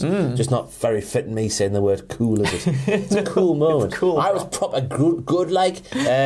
R-Truth is coming down as number 30th entrant in the Men's Royal Rumble and is beaten down by a huge man called Nia Jax. Yeah. Whoa! She was actually a lady. Yeah. And she gets herself in the ring and we see some fantastic intergender wrestling. I've nailed my flag to the mast on that side of the intergender wrestling debate. Yeah. As long as it's happening on a wrestling show, inside a wrestling ring, and the moves are choreographed, it's not a smack to the face. Exactly. Which I think no it's all ordinary right. people could do. Yeah. It's fine, innit? I think and this it's got fine. proven, didn't it? It did. The crowd went wild when Rey Mysterio did a 619 to Nia Jax and Randy Orton did an RKO. It was good because they're sort of like, oh, can we do this? Can we not do this? And then they went for it, and it was fantastic. I thought this was another good Rumble. I thought this was really good. I think kind of like going on maybe until we get to into this year's Royal Rumble. I think there were like very high caliber shows and very high caliber matches for the men's Rumbles. You see, there's loads of stuff in here as well, like Aleister Black eliminating Dean Ambrose, who then would obviously go on to become Jon Moxley not that long after this. Ali getting the better of Samoa Joe, Johnny Gargano just having a really good showing as well. Like there's so much stuff in this and so many promising stars at that moment in WWE that you were like, they are going to go on to do amazing things. And then unfortunately, that's not the case for a lot of these people. But you can see the stock they have in a lot of these superstars too. But unfortunately, they were just kind of taken away too soon. So what do you reckon? Top tier or next one down? I think it was better than 2018. Do you? I Get do. in the top tier, I then. think so. I think just because you've got like the high caliber of the NXT stars in there at the moment, because they're having the height of their success at the moment in the NXT takeover stuff, like Andrade and Aleister Black and everybody, and I thought that was so good. And I tell you what, the right man won. It's weird to think of it now, but Rollins was really, really popular as a babyface after having such a strong 2018, where he just went out there and wrestled lots and just wrestled some more. And then 2019 happened, and it looked like he was going to become the guy. And he gets the title and starts doing his interviews and makes himself sound like a right idiot. Yes, he does. By putting his foot in it lots, and everyone turned heel on him because he turned heel on us, the fans. And now he's just turned it back around. 2019 Women's Rumble, it's got to be pretty high up again. You ironed out the kinks of the year prior as we're moving up the gears in the push of demand. Becky Lynch giving her the Daniel Bryan treatment of 2013-2014. Naomi now is taking over from Kofi Kingston, doing the very impressive spots where she... Wait, it was the Kofi slash Morrison... Yeah, Kofi slash Morrison spot where she lands on the barricade, walks along it to save herself. She makes herself a bridge to go back in the ring. Ruby brings an already eliminated Sarah Logan and Liv Morgan back to help her, which I thought was clever, as the monster bites me in the arse again. Excuse me. Kacy Catanzaro makes her main roster debut in this matchup. She and does is a very crazy impressive. thing as well. She does one of those elimination up the attempt pole. things. Yep, the pole, which is cool. Hornswoggle chase Zelina around the arena. Oh my god. That sort of stuff should get left back in 2004, whatever. That was weird and pointless and stupid. Becky Lynch... No, it was. I don't know if it divided opinion back then, but I guess it is now. What do you think of the final spot with Becky Lynch and Lana? So Lana's been injured, her ankle's injured, and she's slowly coming to the ring, and she gets attacked. She gets attacked as who is it that's coming back? Sorry, Nia, isn't it? Nia, yes, it is. Jax comes back. She's just been eliminated. She comes back. She attacks her, and Becky comes out and takes a place. She's asking the officials, "Can I get in there? Can I get in there?" But one official in particular. One official in particular. Who was Irish. Mr. Finlay. Mr. Finlay. The boy himself. Get yourself in there. And I thought that was good because Becky lost earlier in the night as well. So it's another thing is I quite like that in Royal Rumble sometimes when it works well, where the underdog is done, they're out, and then they come back and like prove themselves in the Royal Rumble. I think that does work sometimes. And I thought it was good. I put Ruby Riot's elimination on Kairi Sane was brutal. Yeah. Because there's a part where it looks like Kairi Sane's going to get Ruby Riot out with like a Hurricane Rana or something. And Ruby's just like, no, and just what? Just like picks the legs up, throws her, and Kairi just goes on her face, like full on, just like splat like a cartoon, like a piano's just fallen on her, and I just thought that was it was the thing I thought right about the Zelina trying to hide under the ring only for Swoggle to come out. I think that spot would have been so much better if Swoggle didn't come out and Zelina's just hiding under the ring. Then in the final 3 she comes out, final 2 whatever she gets out and then tries to steal a win. That would have made more sense for Zelina's character, right? We still had that weird thing, because you can tell old men book wrestling in WWE, and that was very much an old, wouldn't it be funny if the little person chase the lady. Yeah. No, it's yeah, like that's Benny true. Hill, isn't it? That popular modern TV show called Benny Hill. But we're getting rid of that sort of stuff now. But this was still, obviously, the Rumble for the women was still in its infancy. I think it's got to be top 2 tiers. I think it's got to be top 2 tiers. I'm actually going to say the best, because the final 2, the tense face-off between Becky and Charlotte was spot on. Yeah. I thought that was really good. The 2020 Men's Rumble for me goes straight in the top tier, because this was one of the best put together Rumbles in Rumble history. This, of course, was all about Brock Lesnar and who the hell is going to get Brock Lesnar out there. He eliminated so many people. We had Big E and Kofi at one point ganging up on Brock Lesnar. Brock Lesnar gets them out there. Ray was in there as well. Looked like they were going to get him out, but they didn't. Fantastic moment with his former partner Shelton Benjamin, where he was sort of like, "Hey, old buddy, come on in, pal." Got him straight out there. It was fantastic. He had his moment with his former New Japan opponent from way back in the day, the mid-noughties, Shinsuke Nakamura. That was great. It was. Bask in his glory. Keith came out. Remember Keith? Can't forget about Keith. That's how it goes. You can't forget about Keith. You can't forget about Keith. That's how the song goes. And obviously Brock starts dancing. He's very happy to see this. Ooh, big boy. And they have a fantastic little show down there. How you can't do anything with Keith after a thing like that with Brock Lesnar is incredibly baffling. We had the stuff with Ricochet. Now on the Raw before this Rumble, Lesnar hoofed Ricochet, who was doing nothing of note really. He hoofed him in the nads, and it was like, kick him out while he's down. But it played a part here because Ricochet got to hoof Brock back in the nads. Yay! And that allowed Drew McIntyre to do a Claymore, and the star was solidified there as Drew McIntyre was the guy to get Brock Lesnar out the Rumble. It was fantastic. It was amazing. Yeah, Brock just dancing to MVP's theme song was just the best. And as you were saying, how can you not invest in Keith Lee when he has that interaction with one of the biggest stars in WWE? Yeah. Like, it's crazy, isn't it? Obviously, the stuff with Edge and Orton was Edge's return. Yeah, Edge's return just on another level. And then RKO got team out. Sorry, I've got RK Bro on the mind. Bro, did you? Bloody hell! Rated RKO got back together. And and them two together, and then Orton sort of turning on Edge as well, I thought was really good too. That was a good moment, because Randy went to turn on Edge, and Edge was like, "Oh, I know, you're a little snake, aren't you?" And Edge got Orton out there. Yeah, fantastic. I thought that was great too. Like, Edge looked like he hadn't missed a step at all in this, and that's what you want for a return as well, don't you? That's what makes moments. And tell you who did miss a step though. Kevin Dunn. He missed the return spear on Dolph Ziggler, famously so. Why does he do this? Why does he do this? But yeah, like, Edge just looked like he never missed a step, and that's what you want. And I don't know if it's unfair of me to do this. I was saying this before in other videos we've done over the weekend, but it feels like the Royal Rumble is now Edge's pay-per-view almost, because that was such a triumphant moment in, I guess, just in wrestling history, I think it's fair to say. So yeah, like, absolutely spot on. The crowd just brought it that night as well. I think they were really, really enthusiastic. Obviously, to start with, I think whilst we were watching it live back then, we were like, what's this Brock Lesnar bollocks? What's he getting everybody out for? But as we get closer towards the end of the match, it really starts picking up. And I just thought it was really, really good. Very well structured Rumble, star-making thing, straight at the top tier for me. Absolutely. Now we move on to the 2020 Women's Royal Rumble match, and I've got written down in my notes here, obviously before watching this year's Women's Royal Rumble, the 2022 one, that the 2020 Women's Royal Rumble was the most underwhelming women's Rumble so far, but also the most well put together. Yes, I agree. Even though Ross, as we all know, Shayna Baszler should have won this one. She should have won this one. Because she was killing all of them fools back then. She was, yeah. And there was lots of good things to like about this match. Like Beth Phoenix pushing through that gash in the back of her head. God, she was pissing really blood. bad. It looked really bad, but she absolutely persevered, bless her. Bianca Belair did really well in this too. I think this foreshadows what's going in the 8 eliminations there. Wow. 8 eliminations. That foreshadows what's going to happen the year after, which we'll get to.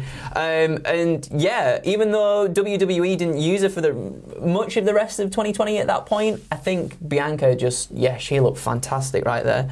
I don't think the crowd was particularly overwhelmed with having Charlotte win.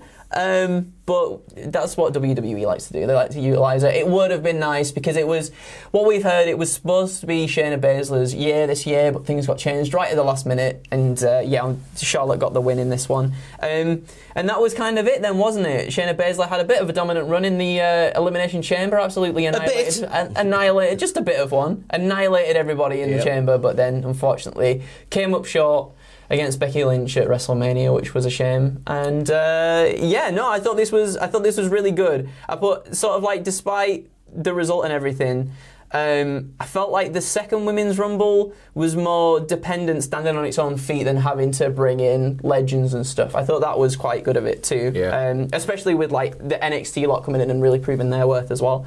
I thought it was good. I thought it was all right. A couple of moments from me was Otis and Mandy. Otis obviously saving Mandy from elimination by being on the floor and just waiting to have her land on him. Yep. That was fantastic. Chelsea Green appeared and she just did. went missing straight away. She's gone. Naomi, I've got my spots mixed up when it comes to Naomi. This was the year where she saved herself with the bridge from the announce table. There was no bridge involved when I said there was a bridge earlier. Just call me a tosser for saying that, because I was wrong. Then, of course, remember that wrestling in WWE is booked by middle-aged to old men. Santina Marella made a return. Oh my God, yeah. I guess it was good that I think it was Beth was in there at the time, wasn't it? Yes, it was. Just broke his face and then chucked him out of there. Yeah. But like, even still, just why was that need to be happening? And as you say, Shayna Baszler was so well structured with her up until she got to Charlotte, and because Charlotte needed the rub to be made by that win, she finally got it. So I wrote this down. Sarcasm, by the way. I wrote this down in regards to the Santina thing. I put, obviously Santina enters, but they eliminate themselves. They don't let Beth do it, which would have been better, I thought, because obviously you had the whole thing at WrestleMania with Miss WrestleMania. He was, so he eliminated himself. It would have been better if Beth just went, get yourself out. Okay, it was still quite effective. It was. It kind of rectified what happened, I guess, at WrestleMania with the Miss WrestleMania stuff. So I did like that little interaction, although again that spot could have probably gone to someone else who deserved it, you know. So this, I reckon's all right. Yeah, I thought it was all right. I think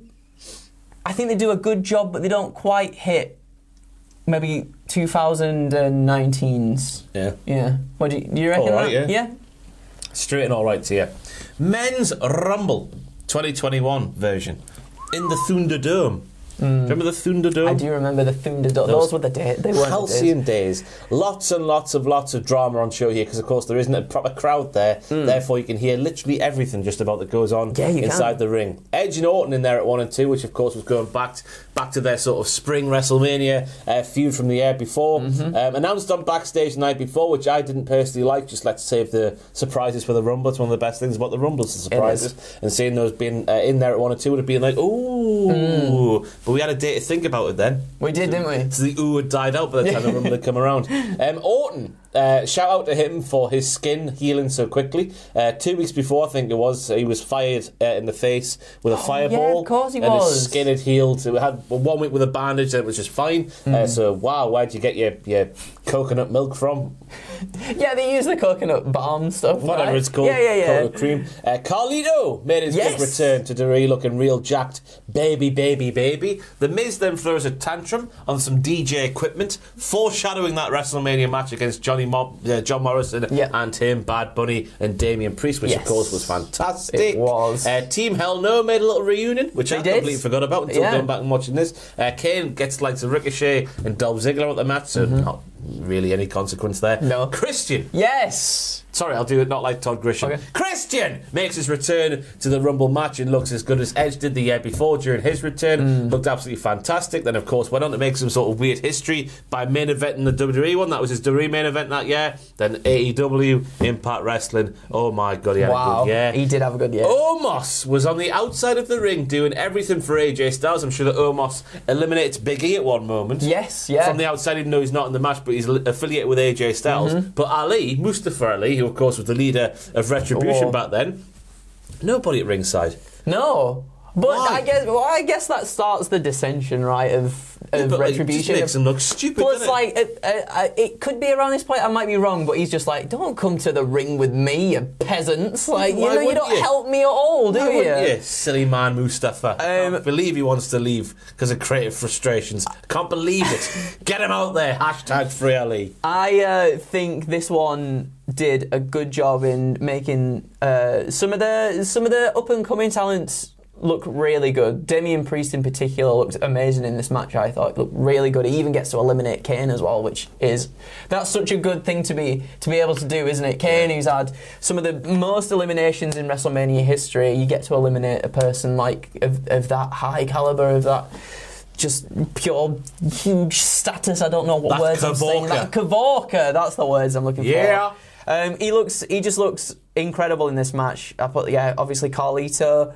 But the big moment obviously was Christian coming back, he and Edge reuniting, taking people out and everything. It was after 2020, it's like the next progressive step up from Edge's return, and I thought this was a really good way. Having come out number one, he put so much work in throughout, as we've seen sometimes with people coming out at number one, they take a back seat, roll into the corner of the ring, and we forget about them for a long time. Edge was very much at the forefront of this whole entire thing. And it made that win even more impactful, I thought. So now, considering this was in the Thunderdome and no proper crowd, top 2 tiers for me. I think so did well, despite all the things that would maybe hamstring it. And another thing is the surprise as well of Christian too. It was a huge surprise to finally see him in there. So I think, and that's something you have to factor into.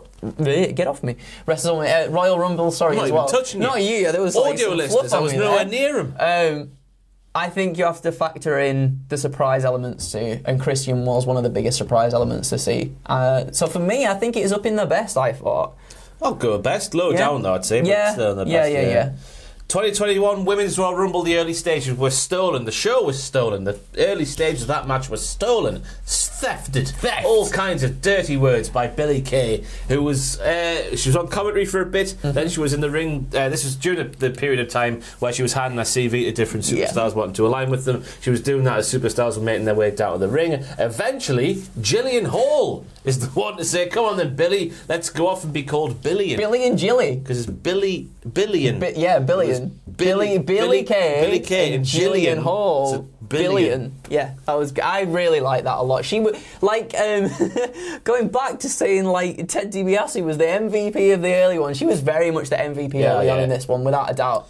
Other highlights: Victoria's back and proof she still has it, and which includes, by the way, a horrible, brutal elimination at the hands of Shayna Baszler, who sort of got her over the top rope in the corner in a sleeper, and then just drops her, and then she sells the lifeless body thing because of the sleeper, and just lands on her head and shoulder. She looked incredible though, didn't she? Coming back, like that was another really, really good return surprise. And I mean, obviously, some of these women and as well the men, they're well into like the 40s and stuff now as well. And she still came out and looked like a badass and did a really good showing. Another highlight was Alicia Fox, I think, becoming the first lady 24/7 champion. I think maybe I can't remember, but she definitely became 24/7 champion all the same when she pinned R-Truth, and then all the knobheads who like that thing came out. And Naomi got another spot where she's on her back like a crab. And then Bianca sort of pulls her braid back. I forgot about that. Gets, weird. That was very strange. Rhea and Bianca get rid of Charlotte. Symbolism. Yes. Before they get back into the ring together and then have a Donnybrook of their own. They did that weird thing where they're both like sort of stomach down on the ring apron, but half the body's back in the ring, the front half of their body's going towards the floor, and they sort of go, hup, hup, hup. Hey! That was weird. It was very strange, but like, what a way to make both of those women look amazing as well. Having them two in the final too, I think when we were doing our predictions and whatnot, I think we had Rhea Ripley or either Bianca Belair to win the thing, and like to see them two finally be there at the end and actually put in a really like it was dramatic, because it was like, oh my god, what's going to happen here? I know a lot of people, let's forget that people were like, excuse me, Bianca's feet touched the floor in the little kerfuffle there. They didn't. That's the thing. They didn't. I shared that gif on my Twitter and it slowed motioned it and everything. They just didn't. And stop it. That's something I think you want in that's like a Royal Rumble moment done right. Whereas obviously with Rock and Big Show stuff like that went wrong. That was perfect, I thought. And unfortunately, yes, Rhea might have gone on and got the Raw Women's Championship and held that for a little while. Unfortunately, nothing really else has come of that, and hopefully it does later on down the line. But in that moment, those two women looked absolutely amazing. Whew. Where the hell do we go here? I said this one was I said it was very good. So I think lovely. I'll go lovely for this one. I don't think it's the top. And we move on from lovely tier to the bin. Just put it in the bin. The 2022 Men's Royal Rumble match. No big returns, no surprise returns. Very Oh yeah, there was him, wasn't there? Crap surprise returns. Bad Bunny though. Bad Bunny was fantastic. Oh my God, there was a couple. I'm speaking nonsense, aren't I? It only happened yesterday. It did only happen yesterday. Yeah, there was. Well, that's the thing. Right, it was so dull until Bad Bunny got in there. He injected it. it. Bad Bunny started doing Canadian Destroyers. He eliminated Sheamus. He eliminated Dolph Ziggler. He was absolutely fantastic, and the jolt in the arm the 2022 Men's Rumble needed. But absolutely. As I said, the predictable nature of the card. I mean, you said exactly what was going to happen on the pictures video. Literally, yeah. I was like, Brock Lesnar's going to win after losing the title on the predictions video. That happened. So between us, we got it right. We did. Stop. That was always a bad thing when it's a predictable winner. Yes. For some. So obviously Brock winning. And the way the win came about as well wasn't very good. I'm trying to think of memorable moments from the men's match, apart from Bad Bunny. I don't really, honestly, thinking about it. It was so underwhelming. Obviously, we had Drew McIntyre coming back a little bit earlier from... he beat down Madcap Moss and Happy Corbin, but... Yeah. I mean, other than that, we got Johnny Knoxville out there, but he didn't last very long. He did his Shibata forearm to AJ Styles was phenomenal. It was, whoa. And he took a very stiff lariat as well from AJ Styles and a Helluva kick as well. Yeah. Both straight in the face. Other highlights off the top of my head. I honestly, it was one of those ones where it was boring, like after the last few years that we've had of Royal Rumbles that have been really up there, this just you compare it to those and it's just... We had the thing as well where for weeks now, months, maybe years at this point, we've been teasing the breakup between Ray and Dom. Yeah. And before Ray could get in the ring, Dom had been eliminated. Dom's already gone. That's the thing. There was no substance, I don't think, to the eliminations. No. People were just gone for no sake and no kind of storyline sake so much either. It just felt very inconsequential and not really leading to something other than the Brock and Roman match at WrestleMania. Yeah, I'm not going to have anybody say it was a botch. Obviously, Kofi Kingston's spot this year didn't go too well. It was a WTF moment for me that it took this long for a Kofi spot to not go right. And it was asking a hell of a lot of him to go from that height and land on a very narrow and hard barricade ribs first. Yeah, it was. And survive to tell the tale. It was. But I just did not like this year's Men's Rumble at all. Me neither. Not a lot better, though, I thought, was the Women's Royal Rumble. Of course, they backed themselves into a needlessly pointless corner by releasing too many ladies and having to call on people like Mickie James and superstars from way gone. Like Ivory, it was fantastic to see her. Her appearance was very much like Vicky Guerrero's in the first ever Women's Royal Rumble. Yeah. Obviously on the microphone, running people down. Not making too much sense because today's Doree is what RTC would want. Yeah. And she was like, nothing's changed round here. Apart from everything. But it has, everything's changed. That was good. Alicia Fox didn't get to do a Northern Lights suplex, which is never good. which is a shambles. I said it's like bringing back the Undertaker and not having him do a tombstone. Yeah, it is. What else happened in the Women's Royal Rumble? We had Cameron come out, and obviously that kind of Sonya had no idea about the Funkadactyls. No, she was like, so something happens to Cameron. Will Naomi be sad? And then she slides in and gets her out. I mean, we were saying on the reactions video that Sonya should have just kept her jacket on. She should have done, shouldn't she? She could have got Cameron out and then she's gone, whoop, put the jacket back on. When you got the jacket back on, you can't get touched, can you? Yeah. Sonya, but you didn't do that, and that was weird. What else happened? I mean, Lita came back as well. Ronda was there. Yeah, Ronda was there. We had the tease between... Ronda, I thought Ronda's comeback was great. Yes. Not only because it retained my championship, but also because of the difference. When she first debuted in Doree, it was all smiles and I'm so happy to be here and all that stuff. This time she came out and got a massive pop, obviously, because it's Ronda Rousey. But she was snarling and she was evil. She was dressed all in black. I like the juxtaposition of the the two appearances at the Rumble. Yeah, and I like that her and Shayna acknowledge each other as well. So that's a person you want to align with, isn't it? I didn't like that. You didn't like that? I'll tell you for why, Andrew. Because I've got no faith that'll go back to it. I've been bitten on the arse, so I've got no faith in Doree doing the thing that people want to see, and that is Shayna Baszler versus Ronda Rousey. I want to see that, or I want to see a new 4 horsewomen at WWE. Something like that would be. It's horrible really having no cool faith in the minute to do the good thing. It is, isn't it? But I mean, let's not say that it's not going to happen, even though. Probably won't happen anyway, but we'll see. But this was, you know what, the legends and the people that came out in this one served their purpose and they really put over, I thought, the younger stars, which is what you want until Nikki Bella and Brie Bella got rid of Liv Morgan. However, we had a little thing though. That sucked so much. That should not have happened. Yeah. That should not have happened. Although it called back to the first Women's Royal Rumble, where was it Brie that eliminated Nikki in 2018, and then it was the other way around this year. Kicked her off, didn't she? She did. So swings and roundabouts, right? Unfortunately, Liv should have lasted much longer. I wish you died in the womb. I reckon this one goes all right. I think it goes all right as well. It was. The returns were nice. It was a nice little match, but I don't think it stacks up against 2019s or anything like that. Agreed. So let's get that there in the bloody war right here. Whoa! There we go. There we go. Everybody. Right then, Andrew, going to do the quick fire. We need to find out which was the best Rumble match ever of all time in your opinion. Was 2001 better than 1992? I think it was. Get a move then. Was 2007 better than 2001? It's going dead slow. Keep it in your mind, everybody. Oh, there you go. Oh, you got it? I'll do it. Why can't I do it?